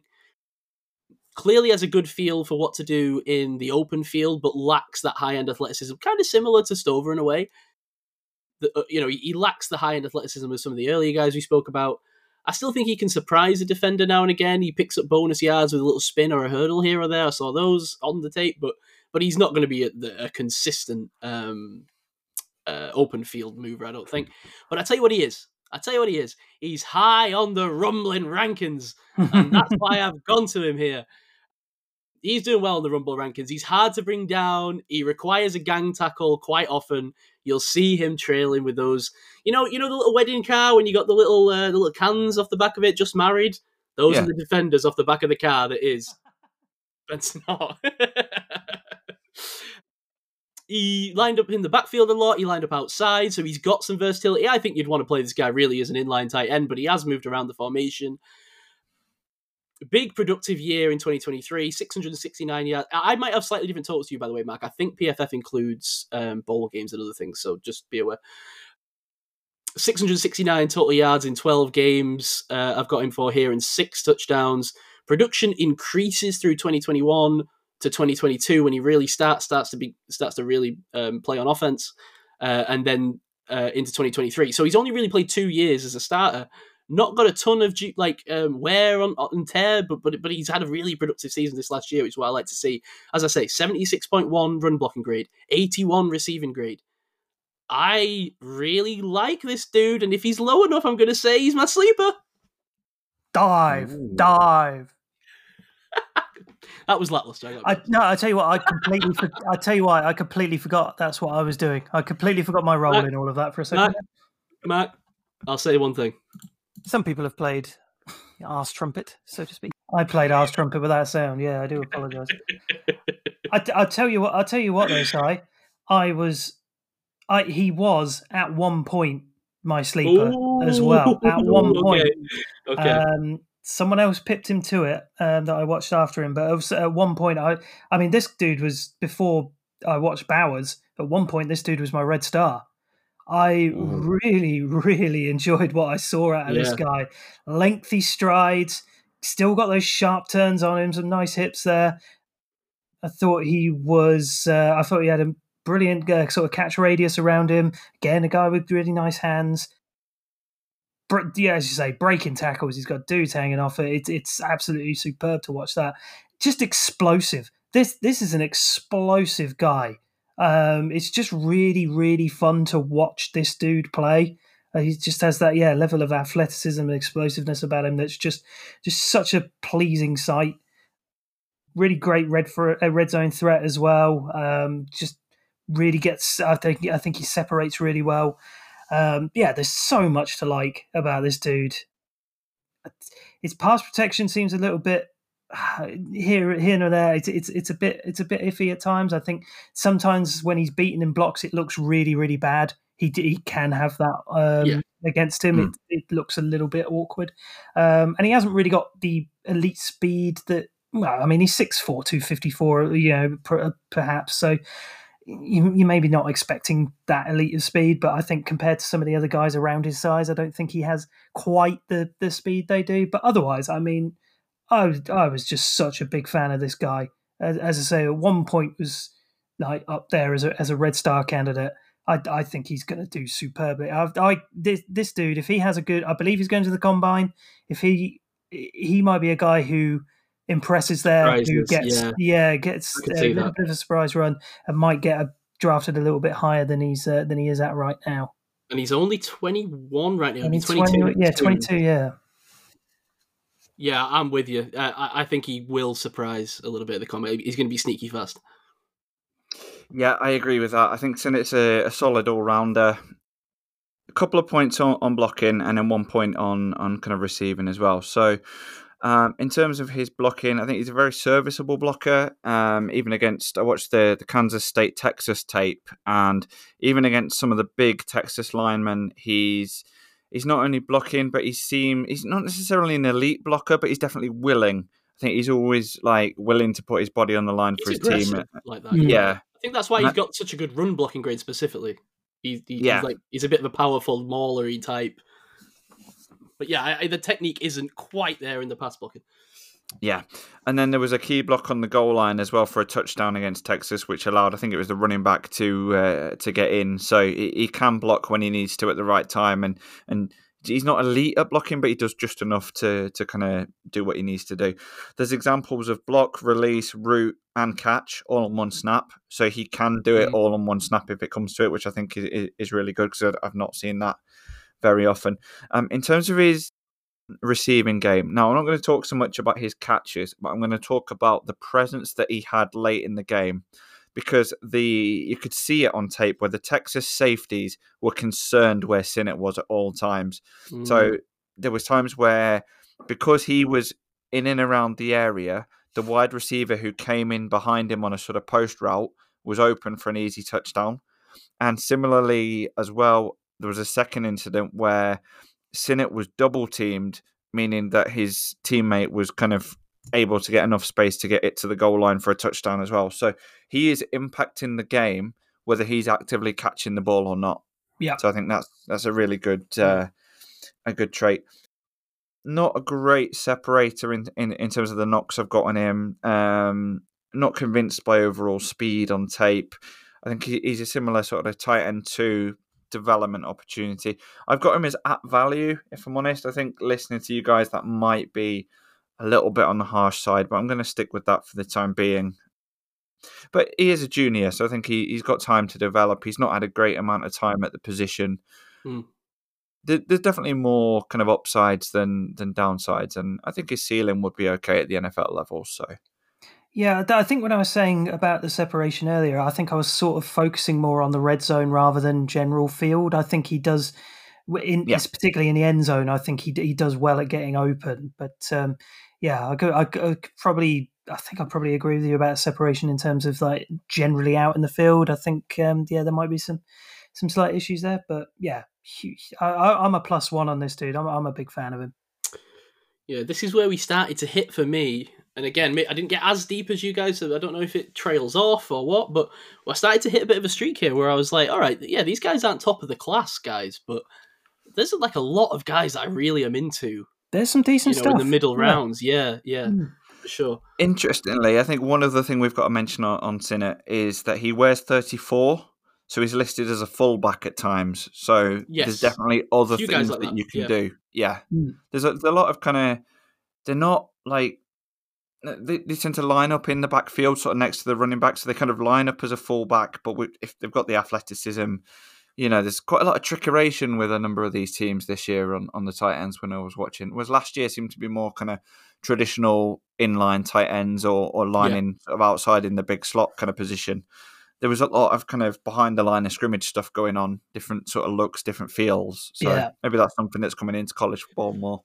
Well, I think that probably speaks more to the fact that we aren't having a lot of guys come out that are the kind of traditional top of the class tight end, round 1 and 2 tight ends. I think what we've got here is a lot more specialists, guys that do certain things, and as you say, a lot of these guys that we're speaking about now are guys that were used in some form of fullback capacity or used in various formations and lined up in different ways. And I think that's just because they're not, they're not going to do that with Brock Bowers, because you're not going to dump him in fullback, halfback or fullback.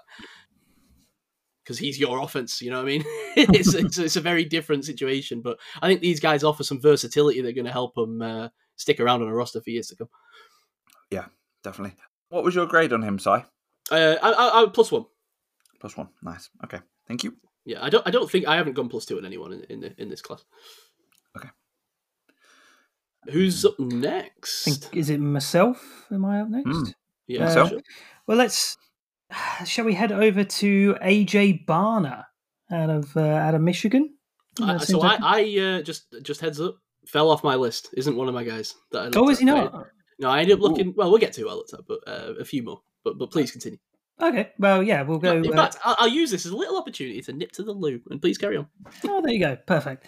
So AJ Barner out of Michigan, initially in Indiana, 3-star recruit. 2020 didn't really do a whole lot there. 2021, 12 games, just 14 catches for 162 yards, so a little bit quiet in his sophomore season. A little bit more in 2022, 28 catches, 199 yards, 7.1 yards catch, 3 touchdowns. And then transferred over to Michigan in 2023. Just had the one season in Michigan.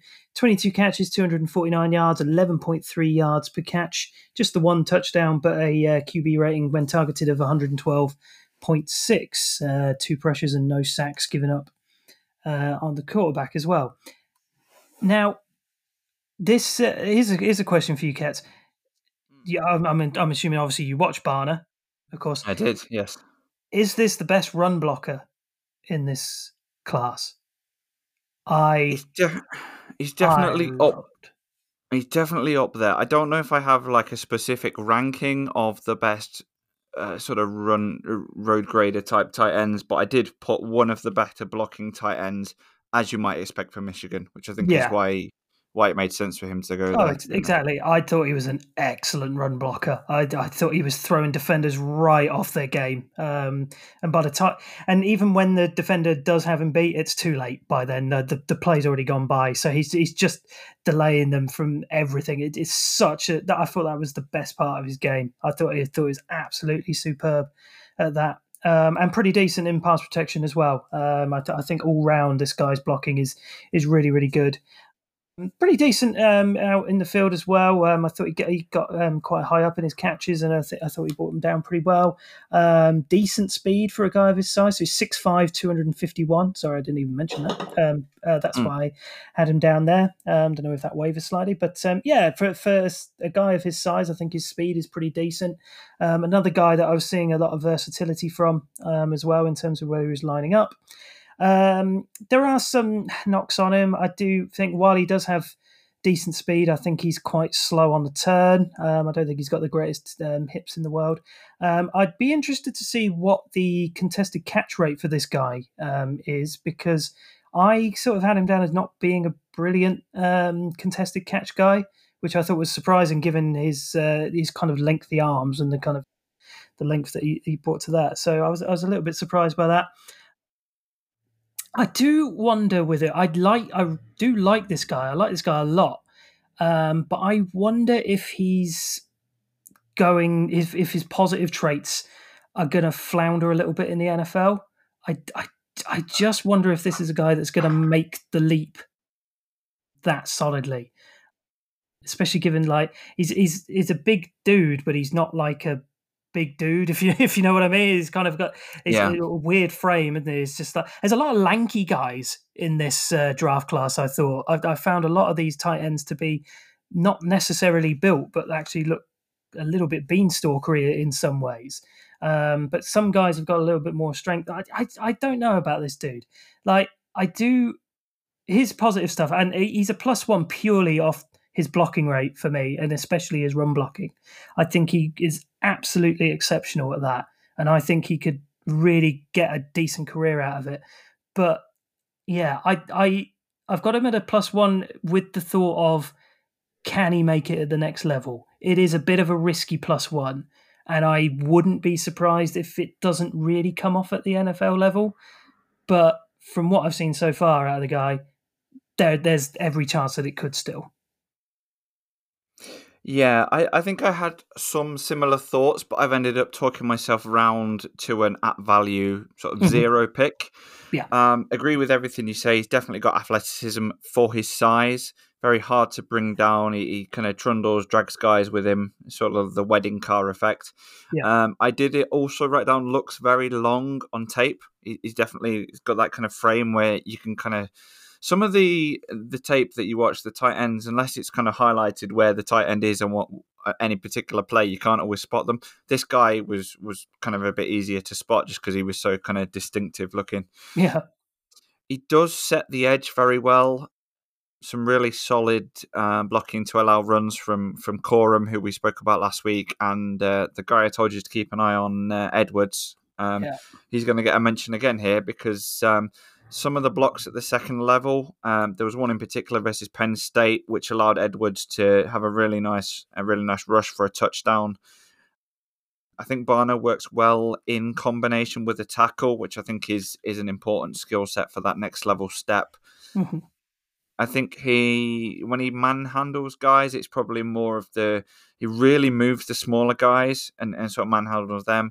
I don't necessarily think he can always do that against the bigger guys consistently all the time, or it certainly doesn't. I think he's a solid blocker. I think that's definitely his best skill. I wonder, like you say, Mark, if that's going to be diluted to a large extent at the next level. May well be. He's Yeah. not. Yeah, he's not a receiving threat at all. That's not his game. He didn't play as receiving tight end one at Michigan. It was Yeah. check downs at best, kind of in the zone stuff, leak out to the flat. So I've gone with a 0 overall. I think it was good to watch his tape. It was nice to see a kind of a blocking tight end. If that's exactly what you need, this is probably the guy. It's probably this guy or maybe one other. But yeah, it was solid overall. I think at value, later rounds pick, tight end 3, development tight end 2, particularly if you need the blocking skill set that he's got, or similarly if you need blocking on special teams. Yeah, he's definitely, at value. You're getting what you pay for sort of in the later rounds. So I think he's definitely draftable. Kind of summarizes him nicely, I think. Just a note, he is actually... So it's interesting. He was the next guy on the list, as I often say, that I didn't get to. He is... The reason for that is that he's tight end 4 on PFF's board. Which is... Says a lot about PFF. Which is way higher than on the consensus. He's 1, 2, 3, 4, 5, 6, 7, 8, 9, 10. He's 10th on the consensus board. But yeah, so PFF currently high on him. Obviously, PFF might change the tune a little bit as draft season nears, but that's where he is right now. But still 144th on their big board, so it's not actually as crazy a difference as it seems. They're just very low on a lot of these tight ends, I think. Yeah. Okay, I wonder with PFF and their big boards, is it Trevor Sycamore that's doing them, or is it kind of a consensus of PFF people? Because if it's Trevor, I trust him more. So Having listened to him for I'm a few not years. 100% certain because in the past it was It was Renner, wasn't it? it was Renner's big board, yeah. I'm not quite sure how this is working now. As far as I'm concerned, getting rid of Renner was a bizarre decision that was made. I'm not quite clear whether it was a decision from him or from PFF. It kind of felt to me like it was a little bit from PFF side. Just kind of the way it went down, like it felt a little bit odd to me. Anyway, that's politics of a podcast that probably a lot of people don't listen to. But the point is, I think this is probably Sycamore. But what we might get, Kets, is that as the draft gets closer, the draft guide gets released. Sycamore actually releases like more of a final big board, and we get a lot of adjustments to this. But as of right now, he is 4th on the PFF tight end rankings. Now, sorry, was that everything on AJ Barner? Sorry. I think Yes. so. Yep. Okay, did you get all the grades? Did? Okay, very good. Kets, would you like to lead us to your next gentleman? Yeah, who would be the next guy? Because we're in a bit of a soup in the middle Yeah, now. I can With give you different guys, aren't we? So give on me a few options and we'll consensus- pick one from there. So the consensus number 4, which is what we've skipped over here, is Jaheim Bell Yeah. out of Florida Okay. State. Yeah, let's go with him then. So Jaheim Bell, FSU, as you said, 6'3", 239 pounds. Now, this is your kind of more modern, smaller tight end. He's your athleticism kind of guy. He's almost like a route runner, sort of wide receiver, running back kind of style routes that he's running.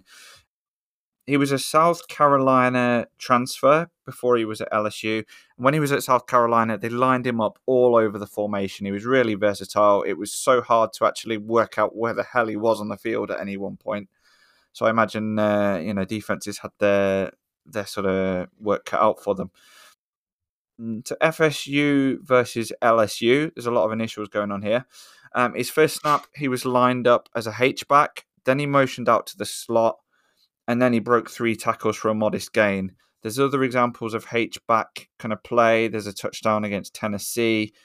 This is a guy where you need someone clever that's a bit better than Matt Canada, but that kind of trickeration type offense. Get the ball in his hands. He can separate. He's got yards after the catch ability. He's a kind of run after the catch kind of guy. He can run away from chasing defenders with his long speed. He's a definite challenge for kind of defensive coordinators in the NFL. There's plays against Boston College where he was completely unaccounted for, and he just kind of lined up in a traditional tight end position where nobody really expected him. And he just basically ran away from people. He's definitely a chain mover. I'm just putting this out there now. He's one of the better fantasy tight end options if you need a fantasy tight end for next year. And he's definitely got good upside. Please do not let the Kansas City Chiefs draft this guy. However, all of that good stuff said, there are some knocks. In his blocking game, it's not always massively convincing, if I'm honest. There's examples of tape or on tape of being driven backwards with relative ease. So that's kind of one of the big blocks I've got on him. There are some drops on tape. There is a big drop against LSU in the second level, a ball that's kind of straight at his breadbasket, and he doesn't come out with it. So that's a potential concern, especially when I've just declared him as a potential fantasy tight end 1. He does lack an aspect of physicality, doesn't possess a good stiff arm in total, but he did 39 receptions, 503 yards and 2 touchdowns. Definitely got some upside. His 2022 tape, this is quite interesting actually. So his uncle and his mother both tweeted and caused a stir regarding the perceived lack of production and usage by the offensive coaching staff at South Carolina. Hence why he entered the transfer portal and went to FSU. So yeah, interesting. There's a really lovely 46-yard reception on tape against Georgia. So all of that combined, don't use him in blocking, you'll be fine. I've got him as a +1 kind of athletic tight end with some upside. That screams a little bit of Odell Beckham Jr.'s dad, doesn't it? They're a little, yeah, a little bit scary. Yeah, 9-minute REM videos on Instagram. This is the guy that I referenced earlier that I was like, so this guy's a receiver. Yeah, this is one of the 2 guys I was thinking of as well. Yeah, this is. And it seems to me, correct me if I'm wrong, that the FSU kind of have like 2 guys that were like faux tight end, half, kind of tweener guys between receiver, tight end. And what's happened is they basically dumped one in the wide receiver pool and one in the tight end pool. And this is the one that ended up in the tight end pool. Jaheim Bell. To me, he is. I mean, let's start with what I like.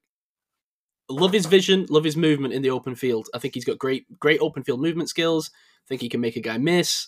I think he slows down, speeds up very quickly, follows blocks nicely, makes good decisions on running lanes. I think he's a real yak threat. I love his contact balance as a runner. I think he executes a cacophony of ball carrier moves in space. He handles first contact well. I think he doesn't go down easily. I like that he fights for extra yards. He fights for first downs. But he is a receiver. I mean, just line him up in the slot and be done with it. Like he's not a blocker. He's not going to play traditional inline tight end. He's not been hyper productive, which is what concerns me a little bit. It concerns me even more to hear that his family sound a little bit whacked, and he's got a 9.3% drop rate, as Ket says. I end up being a little bit just on the fence on this one, to be honest. I like the athleticism.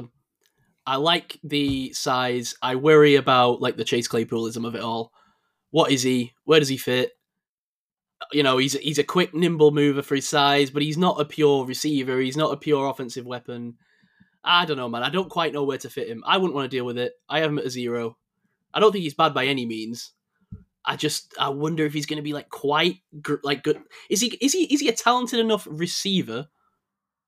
You know what I mean? To like take away snaps from the guys in your receiving core, and he's not going to be your number one tight end, right? You know what I mean? Where does he line up? Where is he? What is he? Well, I think that kind of like it almost kind of lays into one of his strengths is that variety of areas that he's lining up in. Like he can hit you from various different places. He's pretty much a gadget guy at this point. So I think that kind of plays into his strength. He's a nice little athlete who can hit you from all sorts of areas. So that's why he kind of bumped up to an at value for me. I mean, he was. The blocking is like a -2 level sort of area. He's next to useless in that sort of area. But yeah, his variety in lining up and in his routes, I think his route tree is pretty decent. And yeah, as you say, in the open field, I think he's got some very nice speed, very nice adjustments that he's made. So yeah, he's got a lot of positives to his game as a receiver, but that's pretty much all he is. And a lot of teams are going to get benefit out of that. As Ket say, fantasy managers are going to get a lot of benefit out of it. But how well will that serve him at the next level? It remains to be seen, especially if he's going to keep claiming he's a tight end. I think I struggle with these guys because if you're going to claim you're a tight end, you've got to at least express that in some form of physicality, in my opinion. I understand that tight ends can be primarily offensive pieces. I understand that tight ends can, really just be pass catchers. That's fine.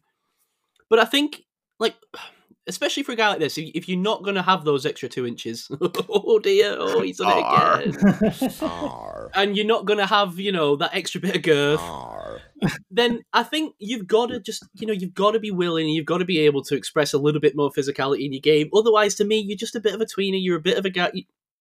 You're a Chase Claypool.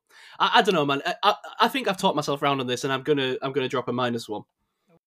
Not that he's not a good athlete. Not that I don't think he could do a job. On the right offense. I just, I wasn't so high on his ability as a pure receiver. You know what I mean? If he was in the receiver class, would I be that excited? I don't think so. I think it's more that we're looking at a dearth of high end tight ends. And he's kind of found his way onto this list, and I'm not entirely convinced, but I'm nearly coming around to the dropping him from +1 to 0, to be honest. But I'm just looking through the list again. I inadvertently watched a guy that's gone to Georgia. So there's a guy called Benjamin Urasek. So I've watched him, so I'm going to tell you a little bit about him because I spent half an hour of my life doing this. He's a kind of like in the middle, not in line, tight end, more of a wide receiver kind of guy. He's used in motion, end arounds on tape, decent speed, decent athleticism, good space finder, some good kind of full strength catches on tape. Hands are a little bit inconsistent. He's a first contact and goes down kind of guy. But having said a lot of that, and we'll review him more properly next year when he's actually coming out in the bloody draft. But I would say that the guy we're talking about now, Jaheim Bell, he's got more about him than most of the rest of these kind of more sort of receiver-based tight ends. So I'm going to stick on my +1, and that will allow me to enjoy it if he is good. But equally, I'm caveating that with I fully agree with a lot of what you said, and also I regret my Chase Claypool jersey as well. So I've learnt that lesson as much as the next man. So yeah, it'll be an interesting watch to see how he develops in the NFL. I liked that Ket's managed to sneak in like a mini breakdown of a guy who's who's not coming out within his analysis of Jaheim Bell.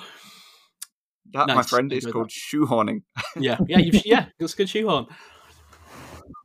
Okay, so yeah, I'm gonna stick with -1. Did you get all the numbers there, Matt? Oh, Kets, whoever's tracking this, I can't remember. You were -1, Mark was 0, I was +1. So yes, all accounted for. All right, weights and measures. Very.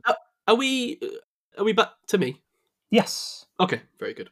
I'm going to go to Dallin Holker. Is that the pronunciation we're going on this one? Dallin Holker, yeah. Okay, Dallin Holker, yep. Yeah.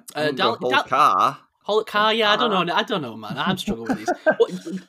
What Dallin? That's an interesting first name. Never heard that one before. Any background on that, Kurtz? No background. Okay, fair enough.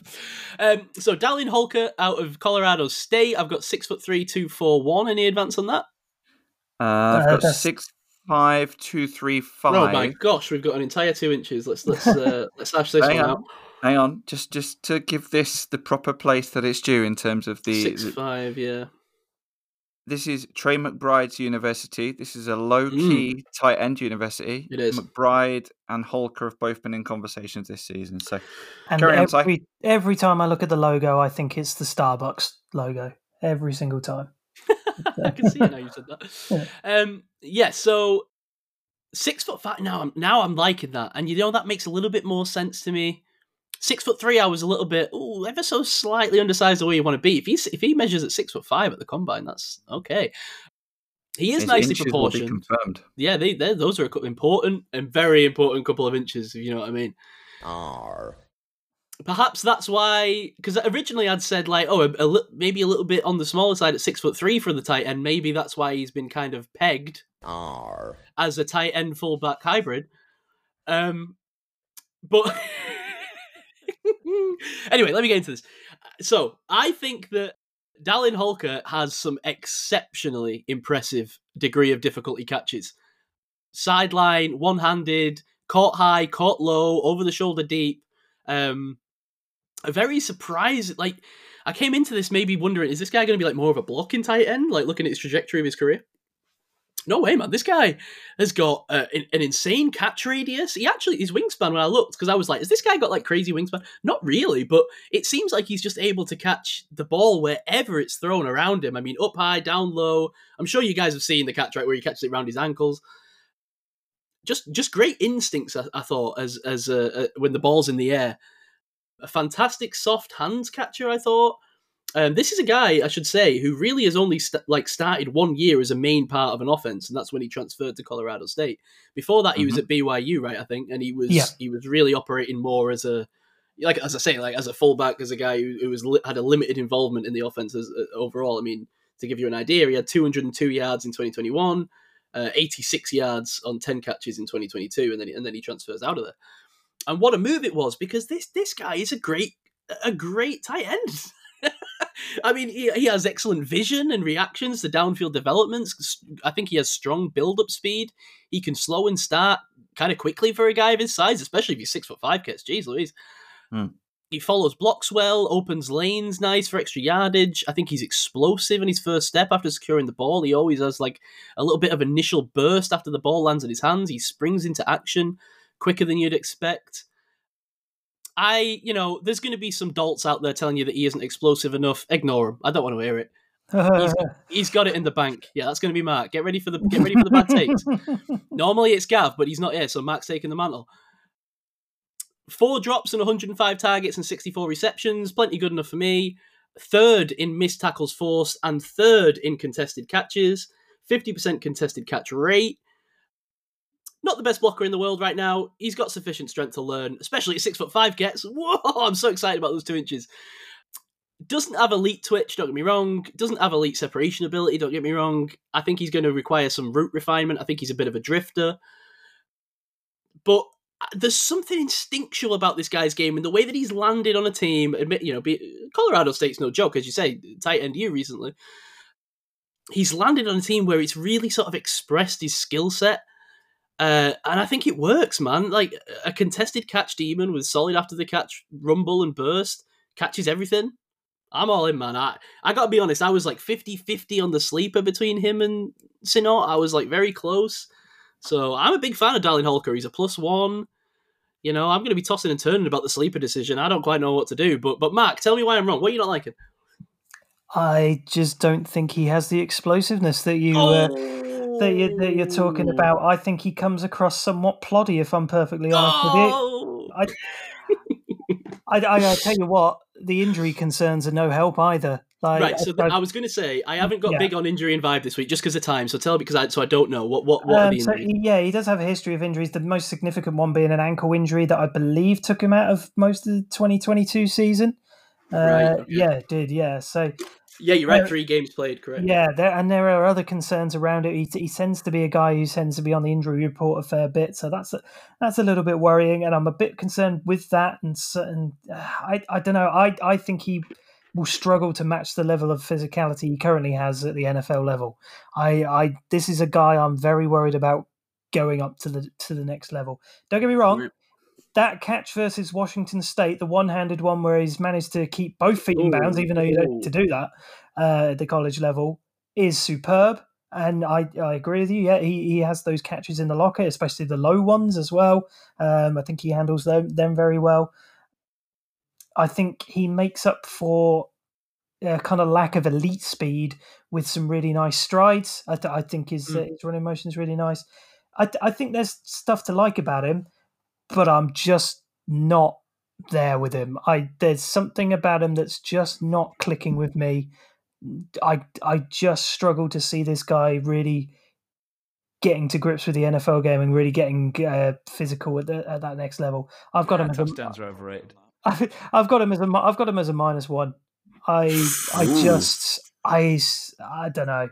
I want to see it for this guy. This guy looks like a proper corn-fed, country boy from the looks of him. Like he's got the long wavy hair and looks a bit of a dude. But nah, I'm not sold him in, unfortunately. Now, listen, Kets. Yes, how sir. about right? Listen, we know that these coastal elites, right, like Mark and Gav, they're not going to like our corn-fed boys, our big rumbling I love corn-fed boys. boys. Thank you very much. Oh God! Don't say that. Don't take that out of context. Oh Lord! But That's Kets, 3 years of gold right there. Kets, I'm sure I can rely on you to come to the right decision here. I've just got to bring myself back down from that mark. For God's sake. Dallin Holker. Vibe check is sound, my friend Simon. Ooh, okay. Religious mission to Chile for a couple of years. He's married, has a Snickers pre-game, listens to Post Malone pre-game, worked at Five Guys for a bit. Well, I say for a bit. He worked there for one day, didn't like the admin and the kind of required health paperwork and stuff that you have to do in terms of control of substances to health or whatever it is. He worked there for one day and then quit because he was like, "No, this isn't my vibe."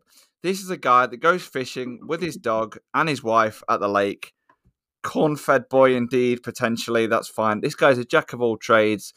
Okay, route runner, reliable hands catcher, not a body catcher, good route tree for a tight end. He's got kind of a weaving running style. He's not your wiggler, he's more of your weaver, as we spoke about last week in the running backs episode. Spectacular one-handed catch on tape for a touchdown, 1 foot down, full stretch, ball away from him.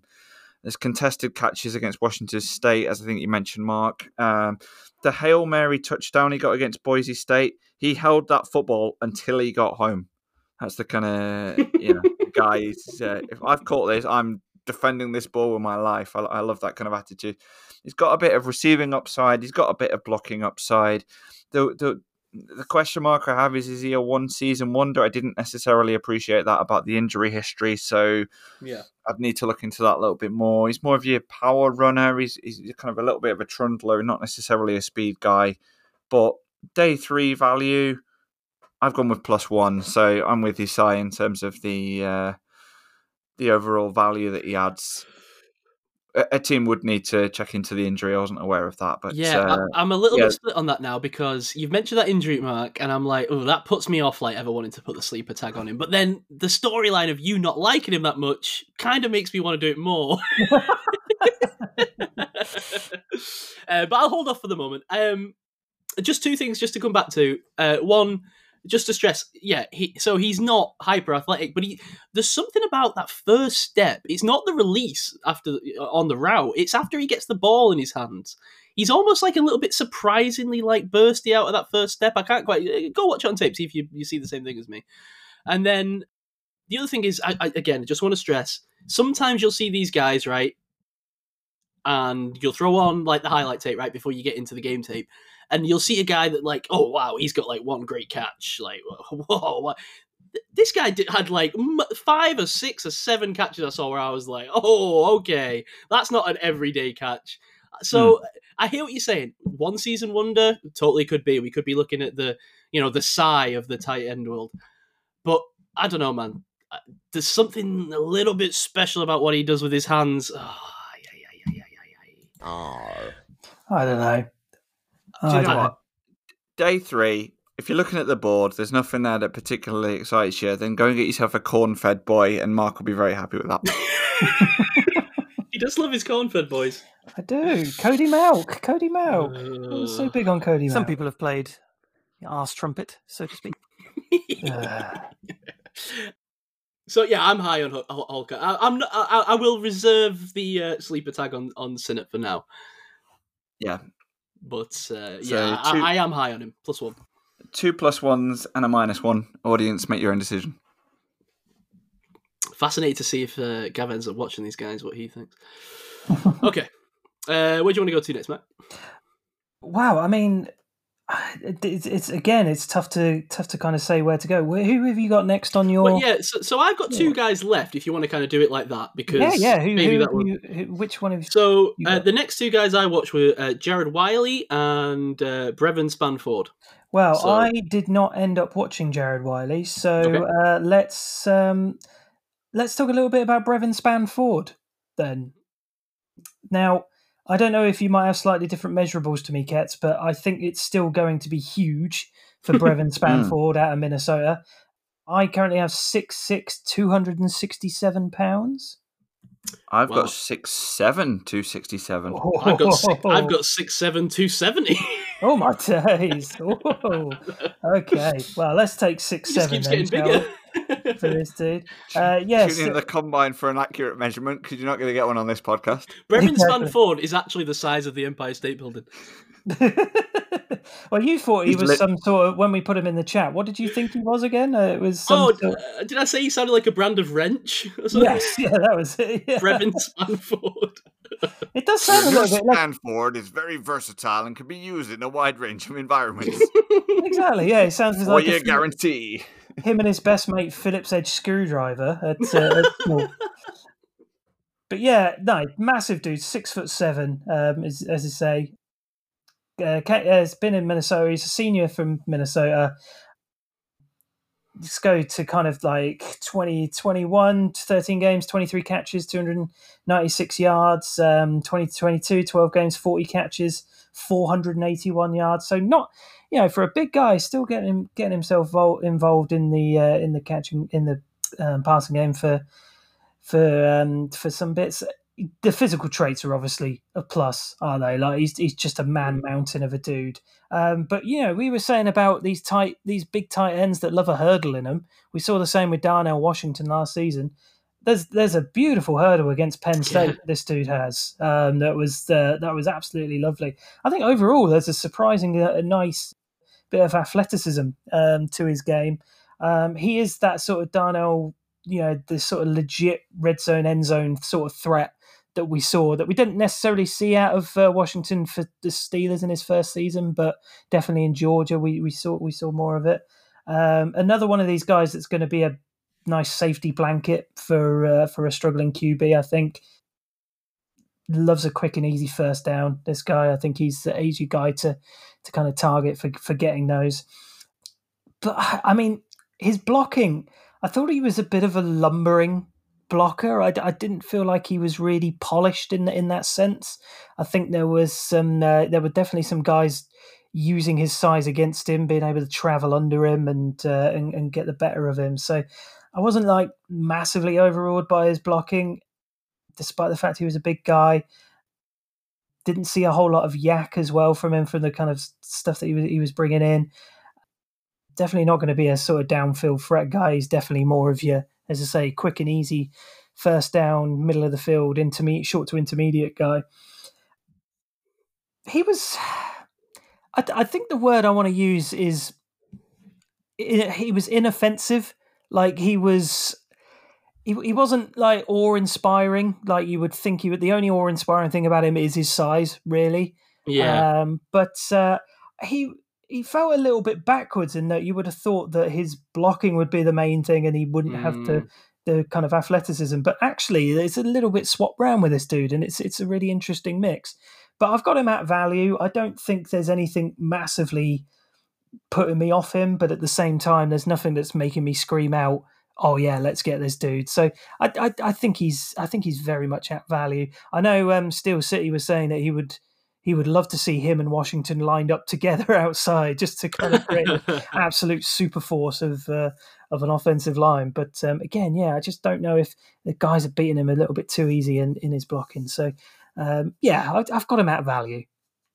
Yeah, the reason that's why I kind of diverted to him as one of the last guys or the last guy that I watched was because Tom had mentioned him as kind of being his guy. But yeah, I mean, to me again, this is very much we think about Darnell Washington, right? And you were drafting him for the big body, of course, but I think we were seeing a guy who seemed a little bit hyper athletic for that size and seemed a little bit like he offered a lot in the passing game for his size. We didn't really see that in his first year, but that was what he was being drafted for. To me, you're just drafting this guy because he's a big body. I mean, I'm open to hearing what Tom thinks, but a 22.5% drop rate, never had 500 yards of production, but also really isn't that polished of a blocker. I'm just quite kind of questioning, like, what is it that this guy does that well? Yeah, that's what I was sort of, very middle of the road with everything with him. Exactly, and to me, it feels like he wants to be a offense more. He wants to be more of a pass catcher than a pure blocker, or at least he wants to do both. But he hasn't really offered a great deal to make me believe that he would be a particularly useful offensive piece in the NFL. I don't think he's got great hands. I don't think he's like a natural pass catcher. Don't think he's going to create any separation. So you're kind of relying on him being that. And we've seen that doesn't really tend to work that well, does it? To just put the biggest guy out there on the field and play basketball. Yeah. It can, but how often does that really work? So I don't know. I'm just struggling to see necessarily what the upside is. Maybe there's a plan here that Tom sees that I don't. And I could certainly believe that based on my uneducated opinion compared to his. But yeah, I mean, you obviously got the catch radius. Obviously will be a red zone potential, but again, we don't really see that come into play with the Steelers, at least, all that often. So yeah, I don't know. Ketz, did you watch him? I did.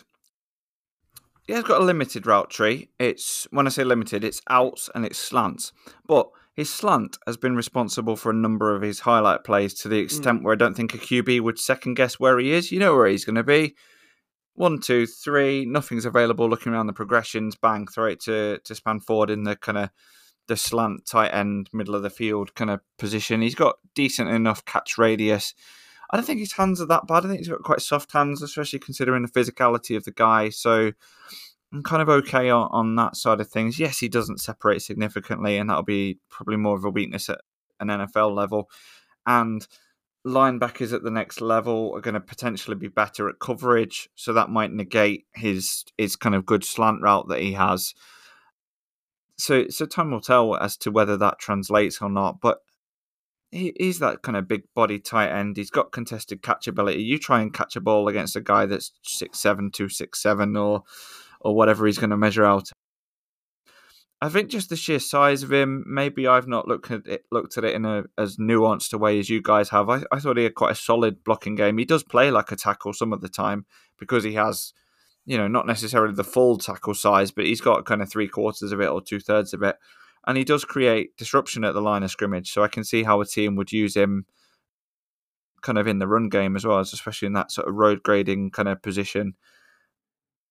Again, it's probably easier for him to do it at the Minnesota level than it is at the NFL level in a few weeks and months' time. But I can see him being a tight end 3, tight end 2 projection with some upside. And if you've got that big of a frame and that much of a body to work with, then surely with a bit of good NFL coaching, you can get something out of a guy of that size in the later rounds, just because guys aren't necessarily built at that sort of size and frame. So it'd be interesting to see how he does at the combine. I think the vibe check would potentially be vital for him, and we obviously don't necessarily get that to a certain extent, but there's some positives. I've got him as at value. I can see why you guys are somewhat negative on him. yeah, bit of a mixed bag, I think. But 6'7", 267, find a use for him in the NFL, please, at that sort of body size. That's why I've got him at value, is because of those physical traits. He is going to benefit a team just purely on that. I just think there's a lot of refinement needed to some of his games. So. Yeah. Si, what was your grade on him? I'm gonna go a -1. Okay. I'm just not sure that I see the role, which is maybe a stupid thing to say for a guy of this size. I suppose that I do, but I don't know. Show me the guy of this size that actually goes and does it, and then maybe I'll start reevaluating it. I might have that guy. I'm just saying. All right. Oh, all right. Okay. Ooh. So we do Gerard Wiley, if he's the last guy that you've watched, then Si, and then yeah, sure. I'll be honest. I'll just put this out there now. With a lot of these guys, I kind of just wrote kind of a lot of high level stuff because I was trying to get through a number of them rather than we're getting into the back. Go into War and Peace with some of these. So Gerard Wiley from TCU, 6'6", 253. There is some nice tight end route running. Athleticism's okay. There's some nice cuts on tape. The lead blocking in particular is very hit and miss. Defenders tend to shed his blocks quite easily, almost bouncing off him at times. And maybe this is just a product of the amount of tight ends I'd watched by this particular point. But I've got kind of okay hands, nothing particularly exciting. There was a wide open 81-yard touchdown against Baylor, but it was busted coverage rather than Wiley being particularly fantastic. Did score a second touchdown again against Baylor and then had a deep completion. But at this point, I'm kind of looking at it going, is it quality of opponent? So from the tape I watched, nothing particularly exciting. Despite actually how positive some of those comments seem when I'm reading it back, I had him as a -1, so I can't have liked him that much at all. That happens sometimes, doesn't it? Yeah. Yeah, well, I mean, big dude. Look, to me, seemed solidly athletic for a... what did you have his size down as? 6'6", 253. Okay, yeah, same as me then. Yeah, so looks... I've got to check these days because, we're so often 2 inches apart. Looks solidly athletic for a 6'6" tight end. Didn't feel overly lumbering to me, to be honest. I thought the long legs actually kind of carried him forward with a bit of a gliding grace, like a flamingo, perhaps. And then I actually wrote, "Or think of a better bird." Swan. Yeah, so that didn't... Obviously, I didn't read that before I said flamingo. Still doesn't have great long speed. I think he will. He eventually gets caught from behind, but he's one of those gliders, is what I'm trying to say. Yeah, maybe like the pelican. Is there a better gliding? Why swan? Was a swan glide? Well, swans glide. They look very seamless on yeah, but the water. They don't have long legs. It's got to be a long-legged. They do under the water. Under the water, they're giving it everything. Oh, you think? Yeah. Give it large under the water. What am I talking about? God, it's bloody hell. It's late. Friday night, and basically what I'm trying to say, he's fluidity mixed with size. I think he's going to cause problems for linebackers in coverage. He finds nice opening, drifts nicely into zone soft spots. He's got a knack of being available for his QB. I thought he was a natural hands catcher. He high points the football away from his frame. I wish I saw more contested catches on tape.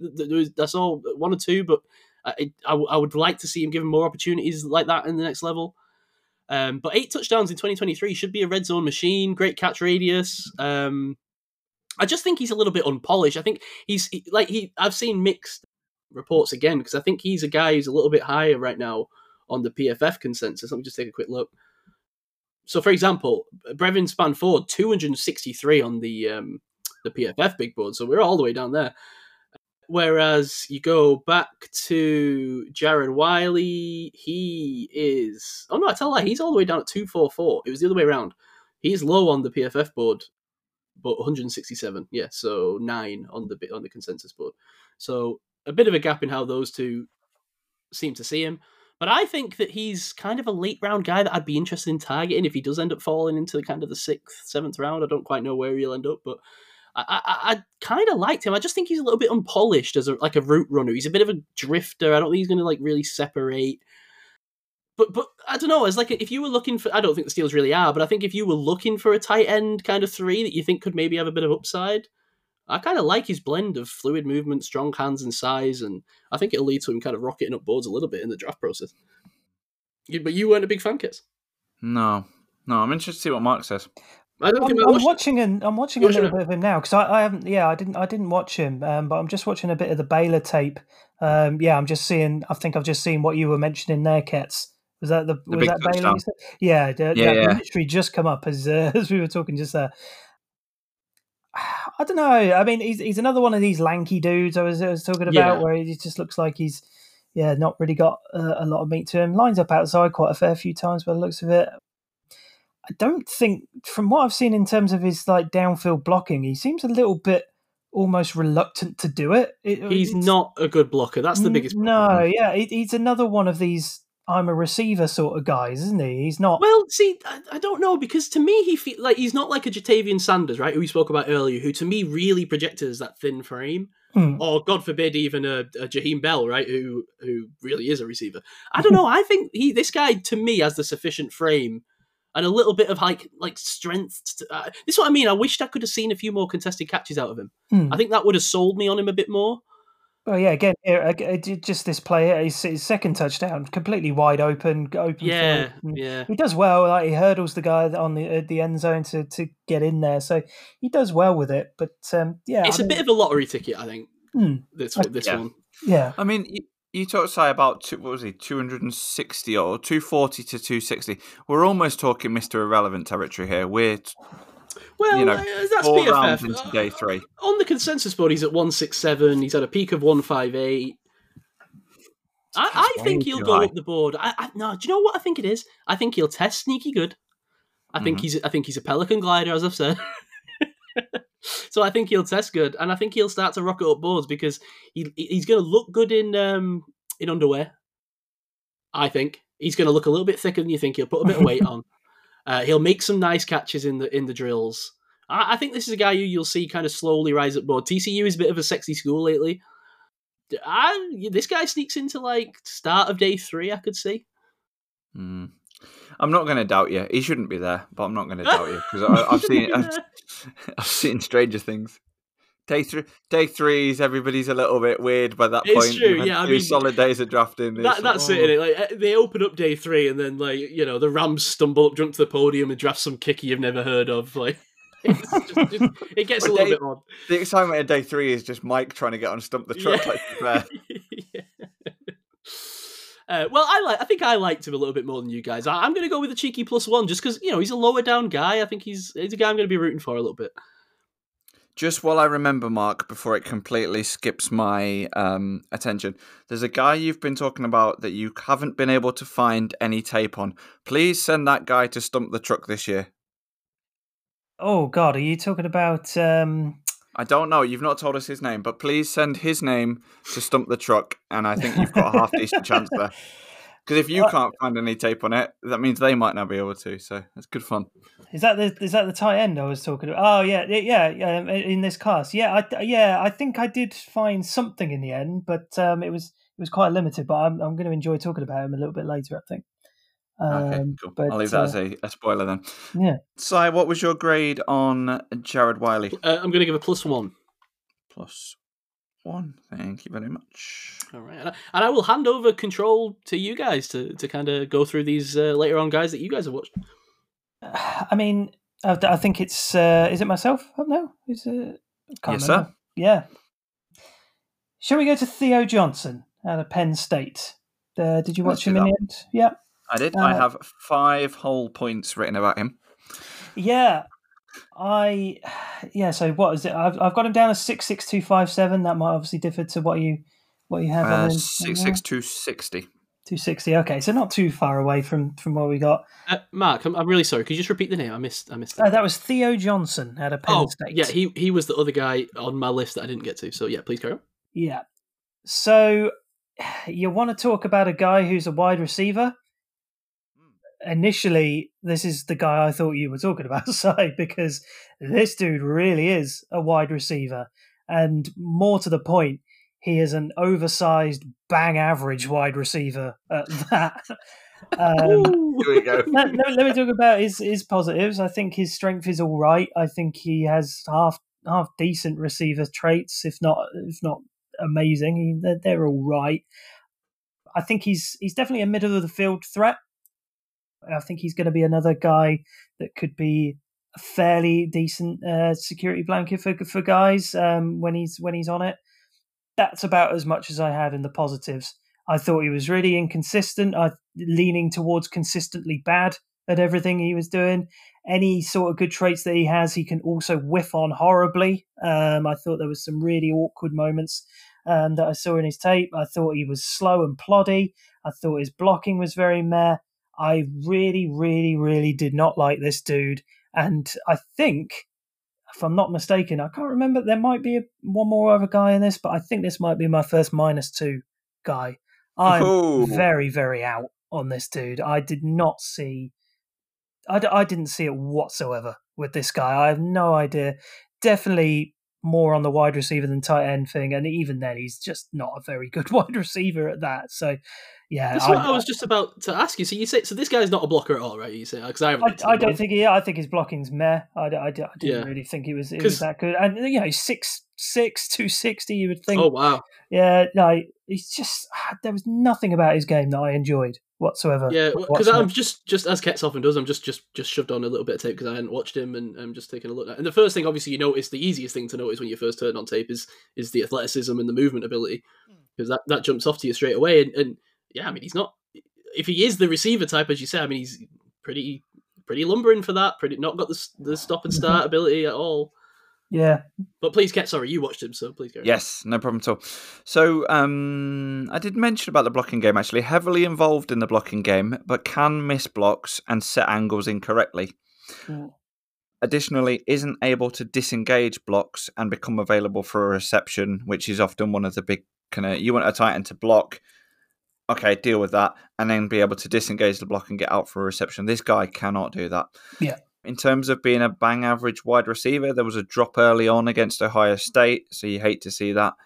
I think there is some position versatility, either in line or in the slot, or even outside receiver starting position and then working inside.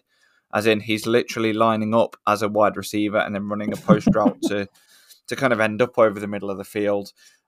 Mobility and athleticism is reasonable, but doesn't have explosive burst. That's about as much as I could write on Theo Johnson from Penn State. I've gone with -1 overall, so I'm not too far off your mark, I don't think. I do like to offer some perspective, so I'll hit you with a few advanced stats, just so I'm involved. Nice. He does have a 75% contested catch rate. However, he only had 4 contested catch opportunities, so it's a little bit of a low sample size. Only 34 receptions this year, so he's not actually particularly productive. As a result, a lot of the other advanced stats are really pretty poor because he just hasn't had a particularly high share of offense. Coming out of the Muth school, of course, but not quite baby Gronk, you would say. No, nowhere near. All right, fair enough. That was nice and easy. No, yeah, let's rattle through a few more like that. Yeah, good lord. Yeah, no, he was definitely the worst one I saw out of the lot, in my opinion. Where is he on the consensus board? Yeah, I was just about to say, because he would have been in the list if I'd have done it just based on the consensus board, as I often do. He is just below Dallin Holker, just above Jared Wiley, 162 on the big board. That makes him 1, 2, 3, 4, 5, 6, 7, 8. Tight end 8. Nowhere near. Cool. Okay. Ketz, is there anybody? Who else have you? Because I've got one guy that we kind of talked about as being kind of part of that top 8-10 consensus, and then 2 other guys that I kind of want to talk about that are a little bit deeper. Well, let's give that guy who's within the top 10 consensus his due, but I don't know who that is because I couldn't actually find a consensus board that I believed in. Is it Eric Ali? No, it wasn't. Damn it! Is it Eric All? Is it? Oh, is that his name? I think it's Eric All. Eric All, did you end up watching Eric All, Ketz? Because I didn't end up watching him in the end. I did not. He was on my list. I think he's someone who's worth looking at because I think there was a time where he was quite high up. He's tight end 6 on the consensus board. Yeah, I think he was even higher than that at one point. So I don't know what happened there. I can confirm he's from Iowa and he's 6'5", 250. So I've written down his measurements, but again, I ran out of time in terms of watching him. So Iowa boy, must be corn-fed. Yeah. Again, 272 on PFS Big Board is why he didn't end up getting the look in, because overall he fell too far down. Interesting. Okay. So an interesting So mix there. I'll be honest with you, Mark. The guys I have left, I have Nesbitt, Stogener, and Castles. So Well, shall we talk about Castles? Because that's the one guy that I have there. okay, no problem at all. I think it's, yeah.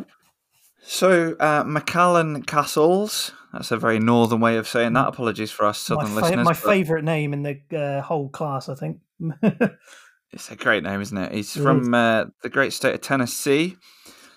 6'5" and 252 is his measurements. He's 24 years old. He's a Cal/UC Davis transfer, so he's played in a couple of different schools over the years. What did I like about him? I've got him as a +1. Mm. There was a nice extended catch for a touchdown in the end zone.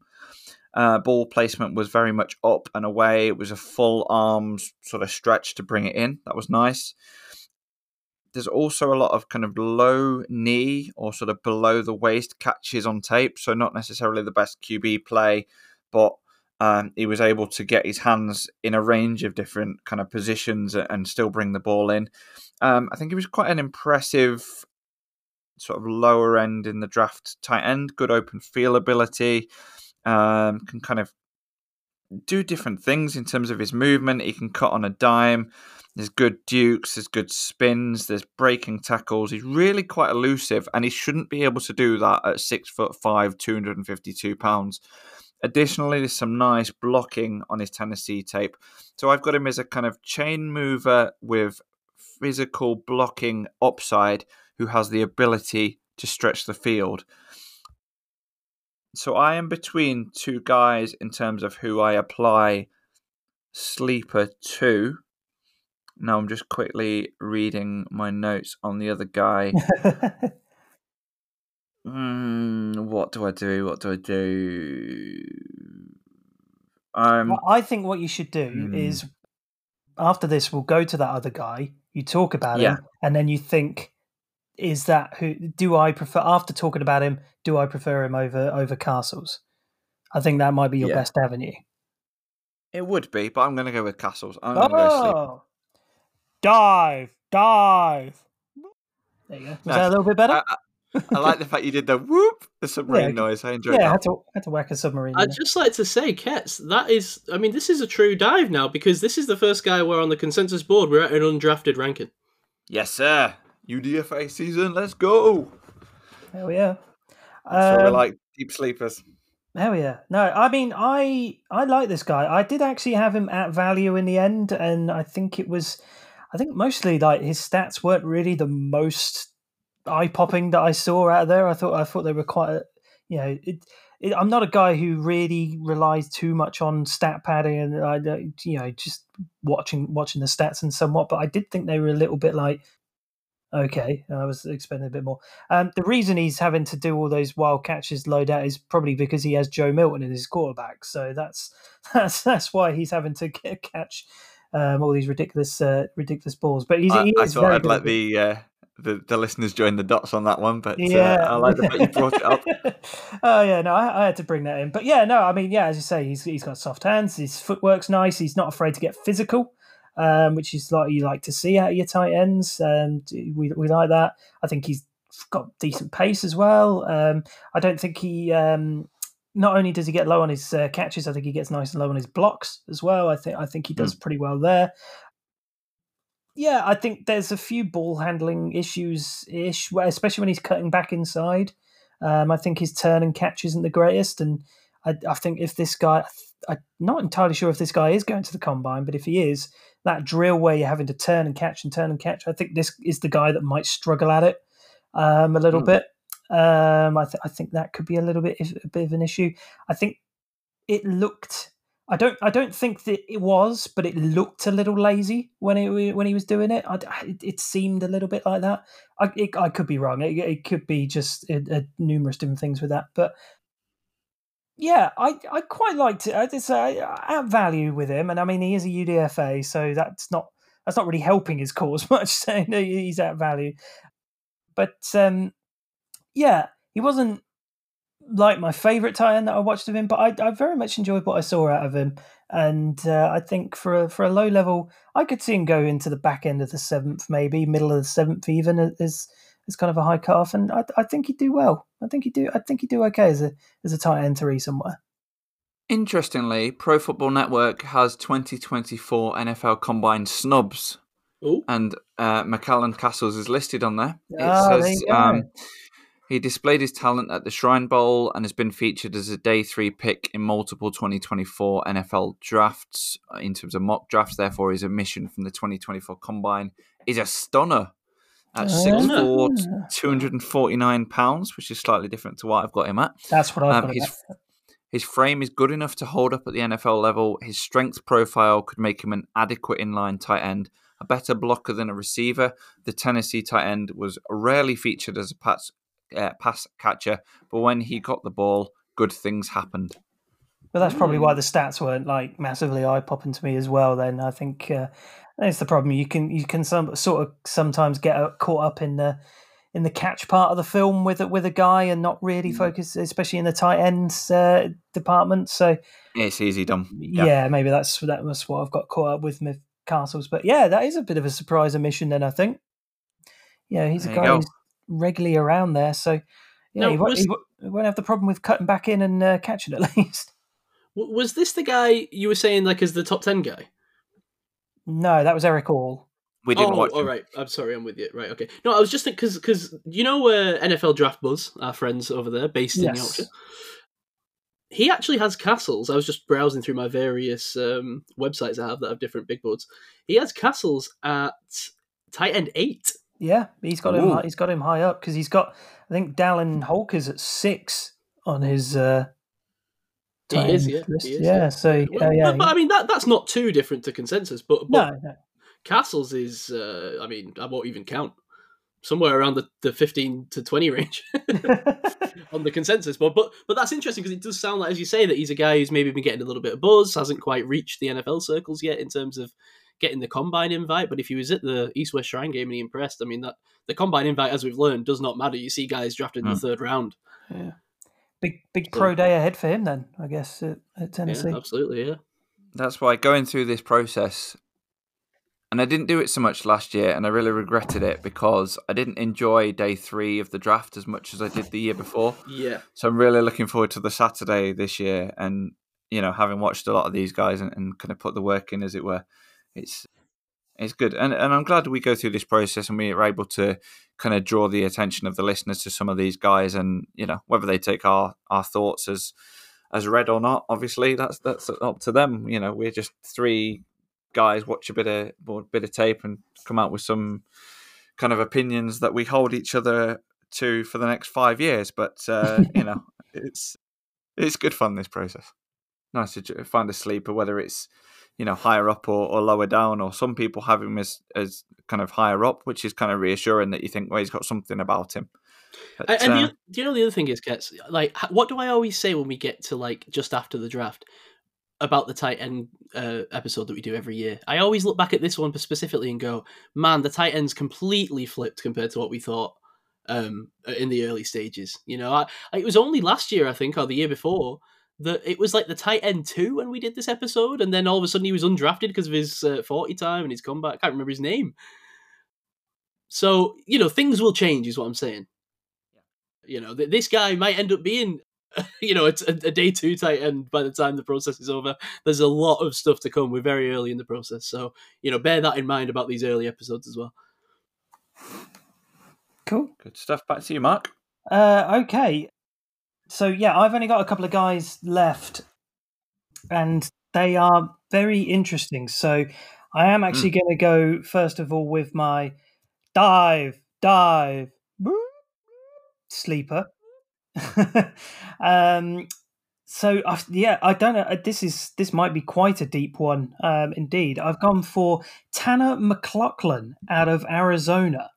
Hang on, I'm currently searching the web. I wish I had like a little clicky. If you're going to search the web, can you search how old this guy is? Because that is the one thing I cannot find about this dude is how old he is.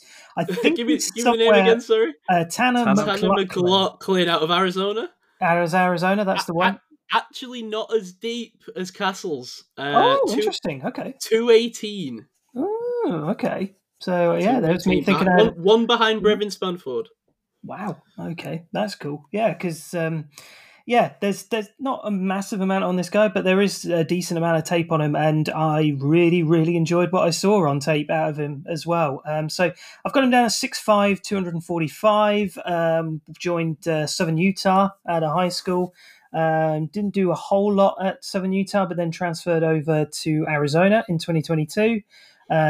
12 games, 34 catches, 456 yards, 13.4 yards per catch, 2 touchdowns, 91.6 QB rating when targeted. Just gave up the 1 sack and 2 pressures. 13 games, 45 catches, 530 yards in 2023, 11.8 yards per catch, 4 touchdowns.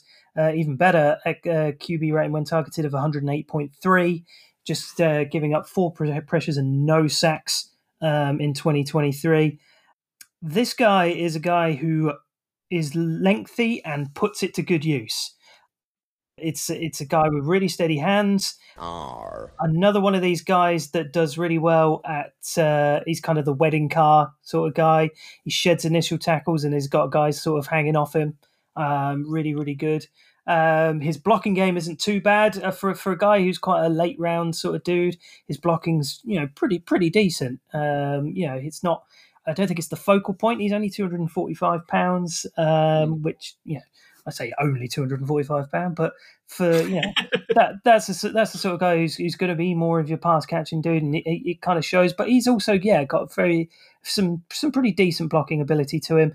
He's the 2 things I found with him is he's very smooth.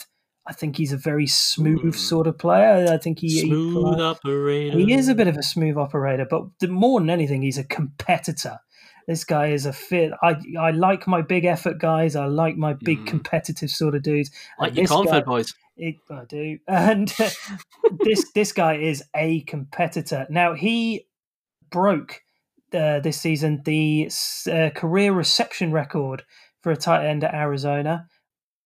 Anyone want to hazard a guess at who owned that before him? I can't answer because I've just read that and my mouth has been like, what? Yeah. Sai, who do you think? Ketz, do you want to tell? It's Mr. Rob Gronkowski. Oh. Broke Gronk's, career reception record for a tight end at Arizona. That's pretty good company to be a part of, don't you think? So, I mean, the things that I didn't like about him were pretty almost petty in a way. He's a guy who could probably stand to add a little bit of mass because I don't think it will affect him too much in terms of his speed. I think if he added the bulk on, I think he would still sort of possess a similar speed, but then have the size to kind of back it up as well. And I think it would benefit him a fair bit. And then the other bits that I think are fairly coachable, like he's susceptible to a few bobbles when he's catching. He's not got the steadiest of hands. They're still steady, but they're susceptible to a bit of bobbling here and there. So I think he could refine that a little bit. Could do with a little bit more patience in his blocking as well. I think he kind of gets stuck in and then sort of loses some reps as well. So he could require a little bit of that. Again, if he's going to be a kind of primarily pass catching tight end, maybe expand the route tree and the variety of where he's lining up out as well. Could see a little bit more out of that. But I think the upside of this dude is really, really exciting. And I'm very, very intrigued to see where he goes. If I know tight end isn't a need for us, but if we've got a 7th round pick just there, when we've got every piece that we need in here. I was sort of saying similar about a guy like Jalen Wright. If we've got a late round pick for him and, we could do with an extra RB3, then stick him in. I would say the same about this dude. If we want to move Connor Hayward to a proper fullback position and then we leave ourselves with just the 2 tight ends and a space open for somewhere and we want to use a low round draft pick on a guy, I would not hate whatsoever taking this guy as a sort of low-end prospect. Interesting. So a few random facts that I've just learned via the means of Google and other websites. He is Canadian. He was injured on Senior Bowl week or just before Senior Bowl week, so he wouldn't be participating after sustaining an unspecified injury while training. Slight concern. I don't know his age, but by all means, reach out to him on either Instagram or Twitter. He has 3,200 followers. I'm sure he might notice your message in and amongst that. Shockingly, he did get an invitation to the Combine, and my friend McCallan Castles was blatantly snubbed. Shocking behaviour. But yeah, interesting prospect. Want to go away and have a look at. According to ncsasports.org, he's 24. Yeah, I had him kind of pitched around 24, I think, and that was admittedly through a little bit of Insta stalking. So nice. So here we go. It says age 24, primary position wide receiver, secondary position tight end, 40-4.71 seconds. Not the great. As I said, I compared to some of the other guys in here, but it's interesting that they had him kind of listed as a wide receiver there. Maybe I've actually got his NCAA personal statement if you want that as well. Oh, wow. I'll send you that. You can go reading that. NCAA personal. I don't know. This dude's got his like 6th grade report card. He's got his prescriptions. He's got his 10-meter swimming certificate. Wow. Tanner McLaughlin, you aren't safe, my friend. Yeah. Not from Kets. Nothing safe from Kets. 0% drop rate. Always like to see that. Yes. No. Yeah. How many snaps? How many drops? I mean, 45 receptions. Okay, fair enough. He broke the reception record that held by Rob Gronkowski. Remember, Kits? This is a prolific man. He did. Oh, I will say there is one slight thing putting me off him now reading this personal statement. There we go. Very inconsistent use of capital letters on the letter I in his statement. Trouble in. Yeah, his grammar is not the best. Red flag. Yeah. Can't be doing that on an NCAA personal statement. We all know how important that document is. No, I like the end of it here. I know I can bring something that others cannot bring to the table. My goal is to get better every day. I am a committed young man with a solid work ethic. I mean, he's put that in his CV, isn't he? Will you please give the committed man with a solid work ethic a grade so we can hold it against you for the fullness of time? Plus 1 sleeper grade for me on this one. Plus. Very good. 1. I'm surprised he was higher than Castles. Yeah, he's on PFF's board where Castles isn't even on it. I mean, that's one difference. he seems to be a touch higher, but who knows where we'll end up. Well, he got invited to the Combine, so yeah. All right. Well, I don't know how many more you guys have got. I've got 2 more. Okay. I have one very, very deep guy, but you go for it, Kets. I've got either Nesbitt or Stokner. Have you got either of those 2? I've got neither of those guys. I was going to look at Nesbitt, but I didn't quite get the chance to. So I'd be intrigued to hear a little bit about Nesbitt. Okay, so Bryson Nesbitt, North Carolina, 6'5", 235. He is a junior. He is lighter than other tight ends. Now, I've got the comment, is he a tight end or is he a big-bodied wide receiver? He doesn't line up on the line of scrimmage and can't be used for blocking. And North Carolina stopped using him in that role. So I think that kind of almost answers the question for you there, listeners. But he is a big slot guy. He is a zone weapon. He does have good athleticism. He's got nice long speed and can separate. Does have yards after the catch ability. Does have reliable hands. He was very much a sort of a Drake May weapon. 41 receptions, 585 yards, and 5 touchdowns. So I've got him as a kind of round 4/5 value. I'm now reading that back and looking at my value as I've got him as at value, so I might drop into round 6. But definitely around a day 3 guy, more of your kind of receiver than your kind of blocking tight end. But yeah, I've got him as an at value, so I watched a bit of him, not necessarily too much, but yeah, okay overall, I would say. I will say I just stuck on a little bit of Nesbitt's. It was kind of the first video I saw on YouTube. The first thing I see out of him, he's obviously lined up in the slot, burst out, about to cut outside, and just trucks a dude, like absolutely smashes a dude onto his arse. It's an absolutely beautiful piece of play there. He doesn't end up getting the ball from May, but that's a hell of a way to start a video like that. So I think I'll give this guy a little bit of a watch. Guys, I need some. I cannot even find this guy on the board. Who is this?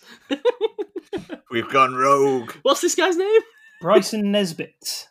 Bryson. Where did you find this guy? Just various lists. Yeah. Okay, he plays for North. Okay, right. Where is he on Draft Buzz? I'm sure he was. That's what I'm trying to look for. Stogner was quite high on Draft Buzz. Stogner, I found. I did find Stogner. Is this guy even coming out? We've reached the Simon searches for names part of the podcast. Well, no, I understand, but I'm just I can't even find this guy on the list. Like, he's not even on the big board. We've gone totally rogue. Are we sure this guy is coming out? Are we 100% certain? Well, if not, I've watched two guys that aren't coming out. If that is the case. I will. I mean, he could be. I don't know, but he's not on the big board, so I don't know. I'm going to find his Instagram because he's probably on there. Does anyone out there know if Bryson Nesbitt will be at the draft? Anyone? Yeah, I don't know, Kets. I don't know if he. There we go. So he's a player to watch per PFF. Okay, so he is. 11.8 yard average depth of target, 6th highest among Power 5 tight ends. He averaged the 5th most yards per route run in the country and hits athleticism metrics. Despite playing in a crowded tight end room, he showed some very dangerous flashes. A lot of work needs to be done as a blocker, but his athleticism is off the charts. There's various other... If you search his name on Twitter, a load of tape comes up showing kind of some Drake May to Bryson Nesbitt touchdowns on there. So people are saying he's a fun watch. Some wicked ball placement from Drake May on this touchdown. Phenomenal ball tracking from Bryson Nesbitt too. Two of the top prospects at their position in the 2024 NFL draft, according to Bobby Football, whoever he is. Good old Bobby. Breakout season on the horizon for Bryson Nesbitt per PFF College. That was last year, so that was May 23, saying he would have a breakout season. So he confused me then. He retweeted one of his other players that had gone back to college. I'm determined to find out if this guy's come out for the draft. I feel like I'm not seeing any confirmation. Okay. Well, I'm sweating now slightly. Mark, talk about someone else, and I'll find out if this guy's coming out or not. That's the thing. I tried to search because, like, if you just do like Google News and whatnot, you're usually able to find an article. But usually, you'd also find an article about them going back to school. I can't find anything about Bryson Nesbitt. It just doesn't exist. I found one article that was talking about UNC, who's back and who's out. But he was even in the bit that says what we don't know yet. I was like, this is so infuriating. That's crazy. Anyway, we've devoted way too much time to be honest. Nesbitt. He is only 21, according to this. His birthday, according to Carolina Football, tweeted him on the 25th of September. So we know that that's his birthday. And on NFL Draft Buzz, he is listed in the 2025 class. Okay.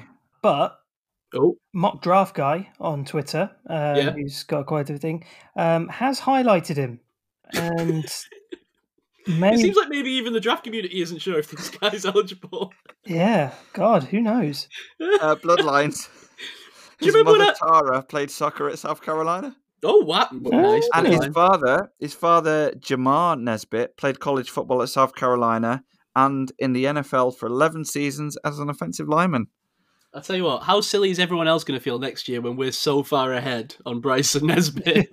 Welcome to UKSP Summer Scouting 2025. In the winter. Oh, yeah, now I'm seeing other guys saying I don't think he's in the draft. I think people are genuinely confused as to whether he's in the draft or not. That just goes to show, doesn't it, how early we are in this process in the grand scheme of things. And he's still available to get on mock drafts as well. So I'm confused. Yeah. So he may be on Madden. He may be on NCAA college football when it comes out next year. We're not really sure. But we've Well, covered him anyway. Listen, You're welcome. Bryce, I hope we can give him the space he needs to decide if he will or will not be coming out for the NFL draft. I'm going to message him February. and say, we're not sure if you're coming out or not. Please, can you confirm? Yeah, let's get. Can we get the scoop on this? Can we announce? Can we announce this? Oh, jeez. Okay, right. Well, that's another guy Ket's watched who might not be in this draft, but thank you for that, Mark. Let me give you a guy who definitely is in this draft, but good luck finding this. So there is a deep sleeper that I heard about get a little bit of promise. Here we go. Well, I said deep sleeper last time, and then he turned out to be not as deep as Ket's is. So I nearly did sleeper this guy, to be honest. But there's an obvious reason why I didn't in the end. So, a guy who went to the East West Shrine Bowl and showed some real promise there. He's 6'7", 260 pounds, and his name is Mason Pline, and he is currently playing for the Furman Paladins. Now, Who? exactly. Who are Don't you know the Furman Paladins, Kets? They went to the national championship this year. who are Furman? Well, they were in the Southern Conference alongside the likes of Western Carolina, Mercer, Chattanooga, East Tennessee State, and Virginia Military Institute. I believe that's what VMI stands for. VMI coincidentally had my Red Star long snapper from last season, so there's a little fun thing for you there. That's why I recognised them. I was like, oh yeah, I recognise the VMI thing. But yes, you can see now why this guy probably isn't my sleeper, because the quality of the teams he's up against is What was the guy's name? It's not so great. So his name is Mason Pline. Yeah, so Furman was at Ferris State. Again, if you can find an age for this dude, then fair play. That's great. That would be most handy. This dude's huge. Like, this dude is absolutely massive. He used to play basketball at Ferris State before going over the football, and it shows because he's a guy who just can leap up, get a ball. You know, he's probably playing with a pretty naff quarterback who's going to be throwing it well over his head. Well, he's got it covered because he can grab that ball and bring it in very well. He's got a history of winning. Like, he won second division titles at Ferris State. He managed to help his Furman team win the Southern Conference and get into the playoffs in that sense. I don't think they did very well in the playoffs when they got there. But from what I've seen of the guy, and, you know, the tape's not massively out there, but there is some tape out there. He's got very nice hands. He's got good hips for a guy of his size. He's a very good runner for the guy of his size. I think his basketball background sort of helps him in there. As I say, it's a limited sample size of what I've seen, but from what I've seen, like this, I could see this dude sneaking in the back end of the 7th round. I think this is a massive dude who can give you a lot of massive upside as a tight end 3 on a team. Now, obviously, he is playing nobodies, and it is going to be an issue of how will that translate to the NFL. It might not translate too well. He did actually have one sort of... they did play South Carolina at the start of the 2023 season. I'm not sure if that was like I'm not entirely sure how it works with it. But he wasn't massively productive in that. I think he was more blocking because his receiving is kind of on the lower end of things. But I mean, he is getting games where he's getting 22 yards a carry in some circles, and getting some pretty decent numbers there. So I just think he's a guy that he isn't going to get drafted high at all, if at all.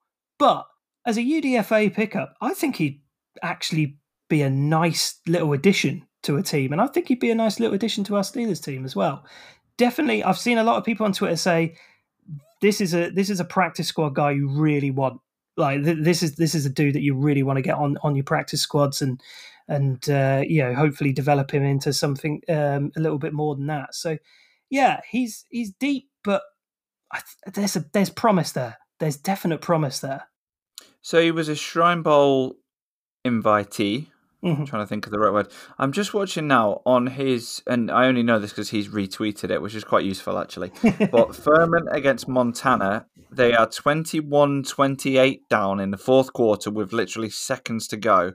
And with 13 seconds to go, he catches a ball in the end zone. His quarterback, to be fair, is kind of hit and he's sort of stumbling backwards slightly as he throws, but he throws the ball to Mason Pline, who sort of jumps vertically and fully extends his arms into the air and just kind of plucks this ball out the air beautifully. It's a really nice play. Just watching him, he's like at That's full like the stretch, key. manages to get 1 foot down in the end zone as he's kind of falling over. He's clearly, exerting himself. It was a nice 14-yard 14-yard touchdown. I think Carson Jones is a quarterback, so give that guy some kudos as well. But yeah, maybe we need to watch some Furman Paladin football next year because it's Hell of a name, yeah. it's a good time down there by the looks of it. Yeah, they ended up losing that. So that was their playoff game that they ended up losing in overtime against Montana. But he was You've a hell of ruined my a dreams, Mark. well, he was a hell of a lot ruined more my dreams. productive in that game than most of the season as well. So he actually got like over double. He got 9 receptions for 78 yards in that game. So he was definitely used a lot in a big time game. So that's always good to see, I think. But yeah, Nice. I just think UDFA wise, maybe even very back end could be a Mr. Irrelevant shout. Not a bad dude. It's Not a funny. bad You dude. can High you praise. can you can click on the school on Mock Draft Database, and it's like it gives you like the draft classes of all the years and what have you. It's great because it's just no players from the 2023 recruiting class, no players from the 2022 recruiting class, 2024 draft class, 1 player, Mason Pline, projection UDFA. It's one of those, like, for some of these schools to have one guy drafted, Yeah, he's like going to basically have part of the school named after him. Yeah. It's that kind of. yeah. I love that, man. That's such a cool part of like. It is what's culture. cool about it. Yeah, you're right. It's the it's wild that you've got like a team like Alabama that's got 110,000 people watching every game, and they play the same. Like it's the same thing. It's the same guy, the same concept as being drafted. A guy from Furman who probably plays in front of 50 dudes and a dog. And This is like the sort of like the FA Cup in soccer. yeah, You've got, yeah, like, yeah.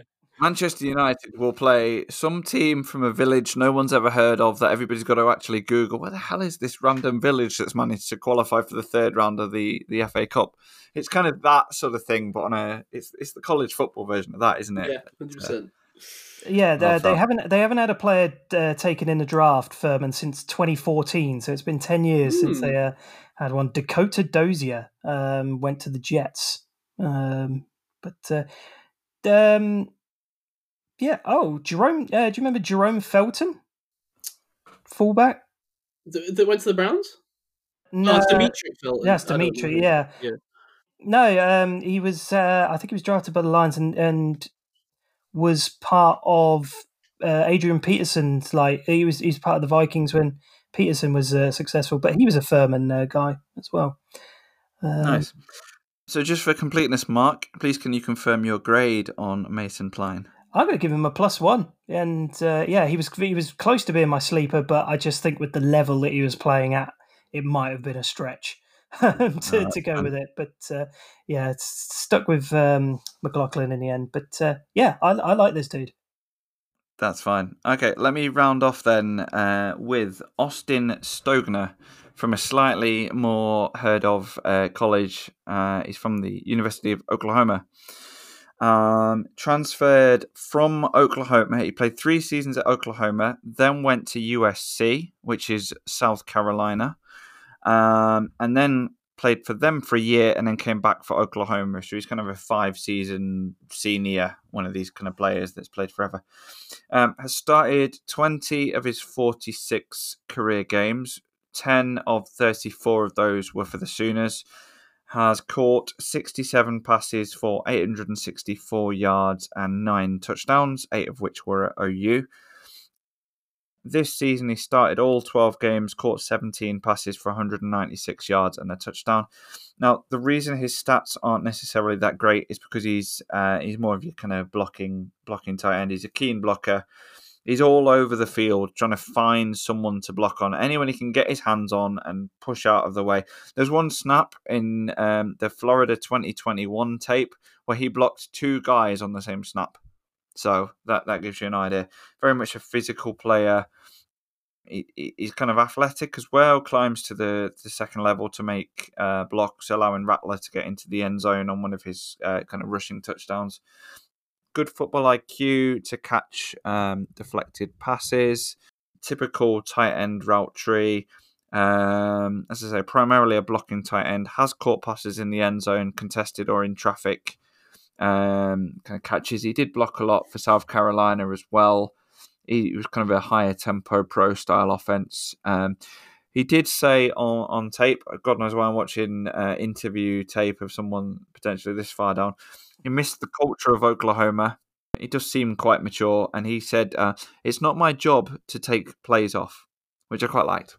So yeah, Austin Stogner, 6'6", 258. I've gone with +1 on Stogner overall. Now, believe it or not, Kurtz, and I don't think this is really in the spirit of it, in fairness to Mark, but technically on the consensus board, 7 spots lower than Mason Pline. Really? Wow. Who knows why that is? Who knows why that is? Maybe that's just that someone has seen Mason Pline and included them in a mock draft that's outweighed it a little bit, because this is very low down. Blimey. That's the weird thing, because I've heard Stogner, and I was thinking of possibly watching Stogner as well. So, yeah, blimey, yeah. Well, my deep sleepers aren't as deep as I like the Furman element, though. I still think that's the true sleeper. Right. I think no one can say we've not covered this class in sufficient detail. Yeah, I must say, I went into this thinking like, oh gosh, am I going to get through enough? And actually looking back, I think I really did. And then I don't know what you guys were doing this week. If you were like, snorting some of that stuff that people take to study hard. I don't know what you guys have been up to, but fair play to you. Just for completeness, by the way, Ketz, it was actually Tyler Huff was the quarterback that threw that pass to Mason Pline. Just to Okay, sorry, I stand corrected in a big spot. That's I just saw it pop up in here. But it's strange that we've managed to. Again, we did have a lot of news to cover beforehand as well, so it's kind of eaten into the time. But to get 3 hours out of this, basically, to really get sort of 2.25 hours out of this tight end class, a class that on the surface looked a little bit uninspiring outside of Brock Bowers, but in actuality, as you said, Si, at the start, there's a lot of guys in the middle of this class that are really, really nice guys that could be really decent early day 3 pickups. Yeah, and interestingly, 3 guys just to highlight. Obviously, we didn't cover Eric All, tight end from Iowa. We didn't cover Trey Knox out of South Carolina, 6'3", 239. And a guy that Tom mentioned to me, Zach Hines from South Dakota State, who is 6'6", 264. So he said he was a sort of deep sleeper potential as well. And then you've got Johnny Wilson. Is he a tight end? ? 6'7", 237. So we might cover him more in the receivers podcast. But, I definitely want to cover him on the wide receivers because I've heard the same sort of rumblings. Interesting. Okay, we'll leave that where it is then. All right. Well, gentlemen, thank you very much for your time today. No worries. A few things to shout out. First of all, I like to go right to the bottom of the consensus board and shout out the guy at the bottom of the position. So shout out Alex Larson, the tight end from St. John's, Minnesota University, I believe. SJU. Shout out to Orklabe, both for winning the 7s, and I have not forgot about Orklabe's Puzzle Corner. It just so happens we keep doing very long podcasts, but we will get back to it. And what was the other thing I wanted to shout out? I forget now. And shout out to Tom for sending in all your thoughts. I think I accidentally skipped over some of them because I was like all mismatched between my notes, so apologies, but I appreciate you always sending those in, Tom. Can I just say, if Tom ever wants to come on the podcast, of course, he is the most welcome human on any draft podcast that has ever existed. I actually messaged lovely to talk to the guy. I messaged him about Mason Pline before this, just to find out if he had any thoughts on him, and he did as well. He did have some things to say about him, so that was pretty cool. I love the work that guy puts in. Absolutely, Oh, an yeah. endless fountain of knowledge. So yes, always very welcome. But I'm also I said this to Gab before. I was like, let some people just listen if they want, right? I don't want to force anyone on the show, but obviously, Tom, open invitation. We'd love to have you. Who was his Okay. sleeper, by the way? Did we get? It was Bryce Spevin. What was his bloody name? Stogner. No, No. higher up. Hang on. Brevin Spanford. Yeah. Brevin Spanford. Thank you. Oh, that was his sleeper. Yeah. Yes. Cool. Yeah. All right. Well, follow the show at UK Steelers Pod for me. I wrote this for Gav isn't here. He doesn't get it. Ooh. Follow Gav if you're on a blue run somewhere in Austria. Bad attendance will not be rewarded. Follow Mark at Mesh NFL. Follow Gets at Gets UK. And we'll see you all next week. Don't know what we're doing yet. I don't know. We'll figure it out. We'll let you know. Maybe. See you later, guys. See ya. Cheers, guys. Go Steelers!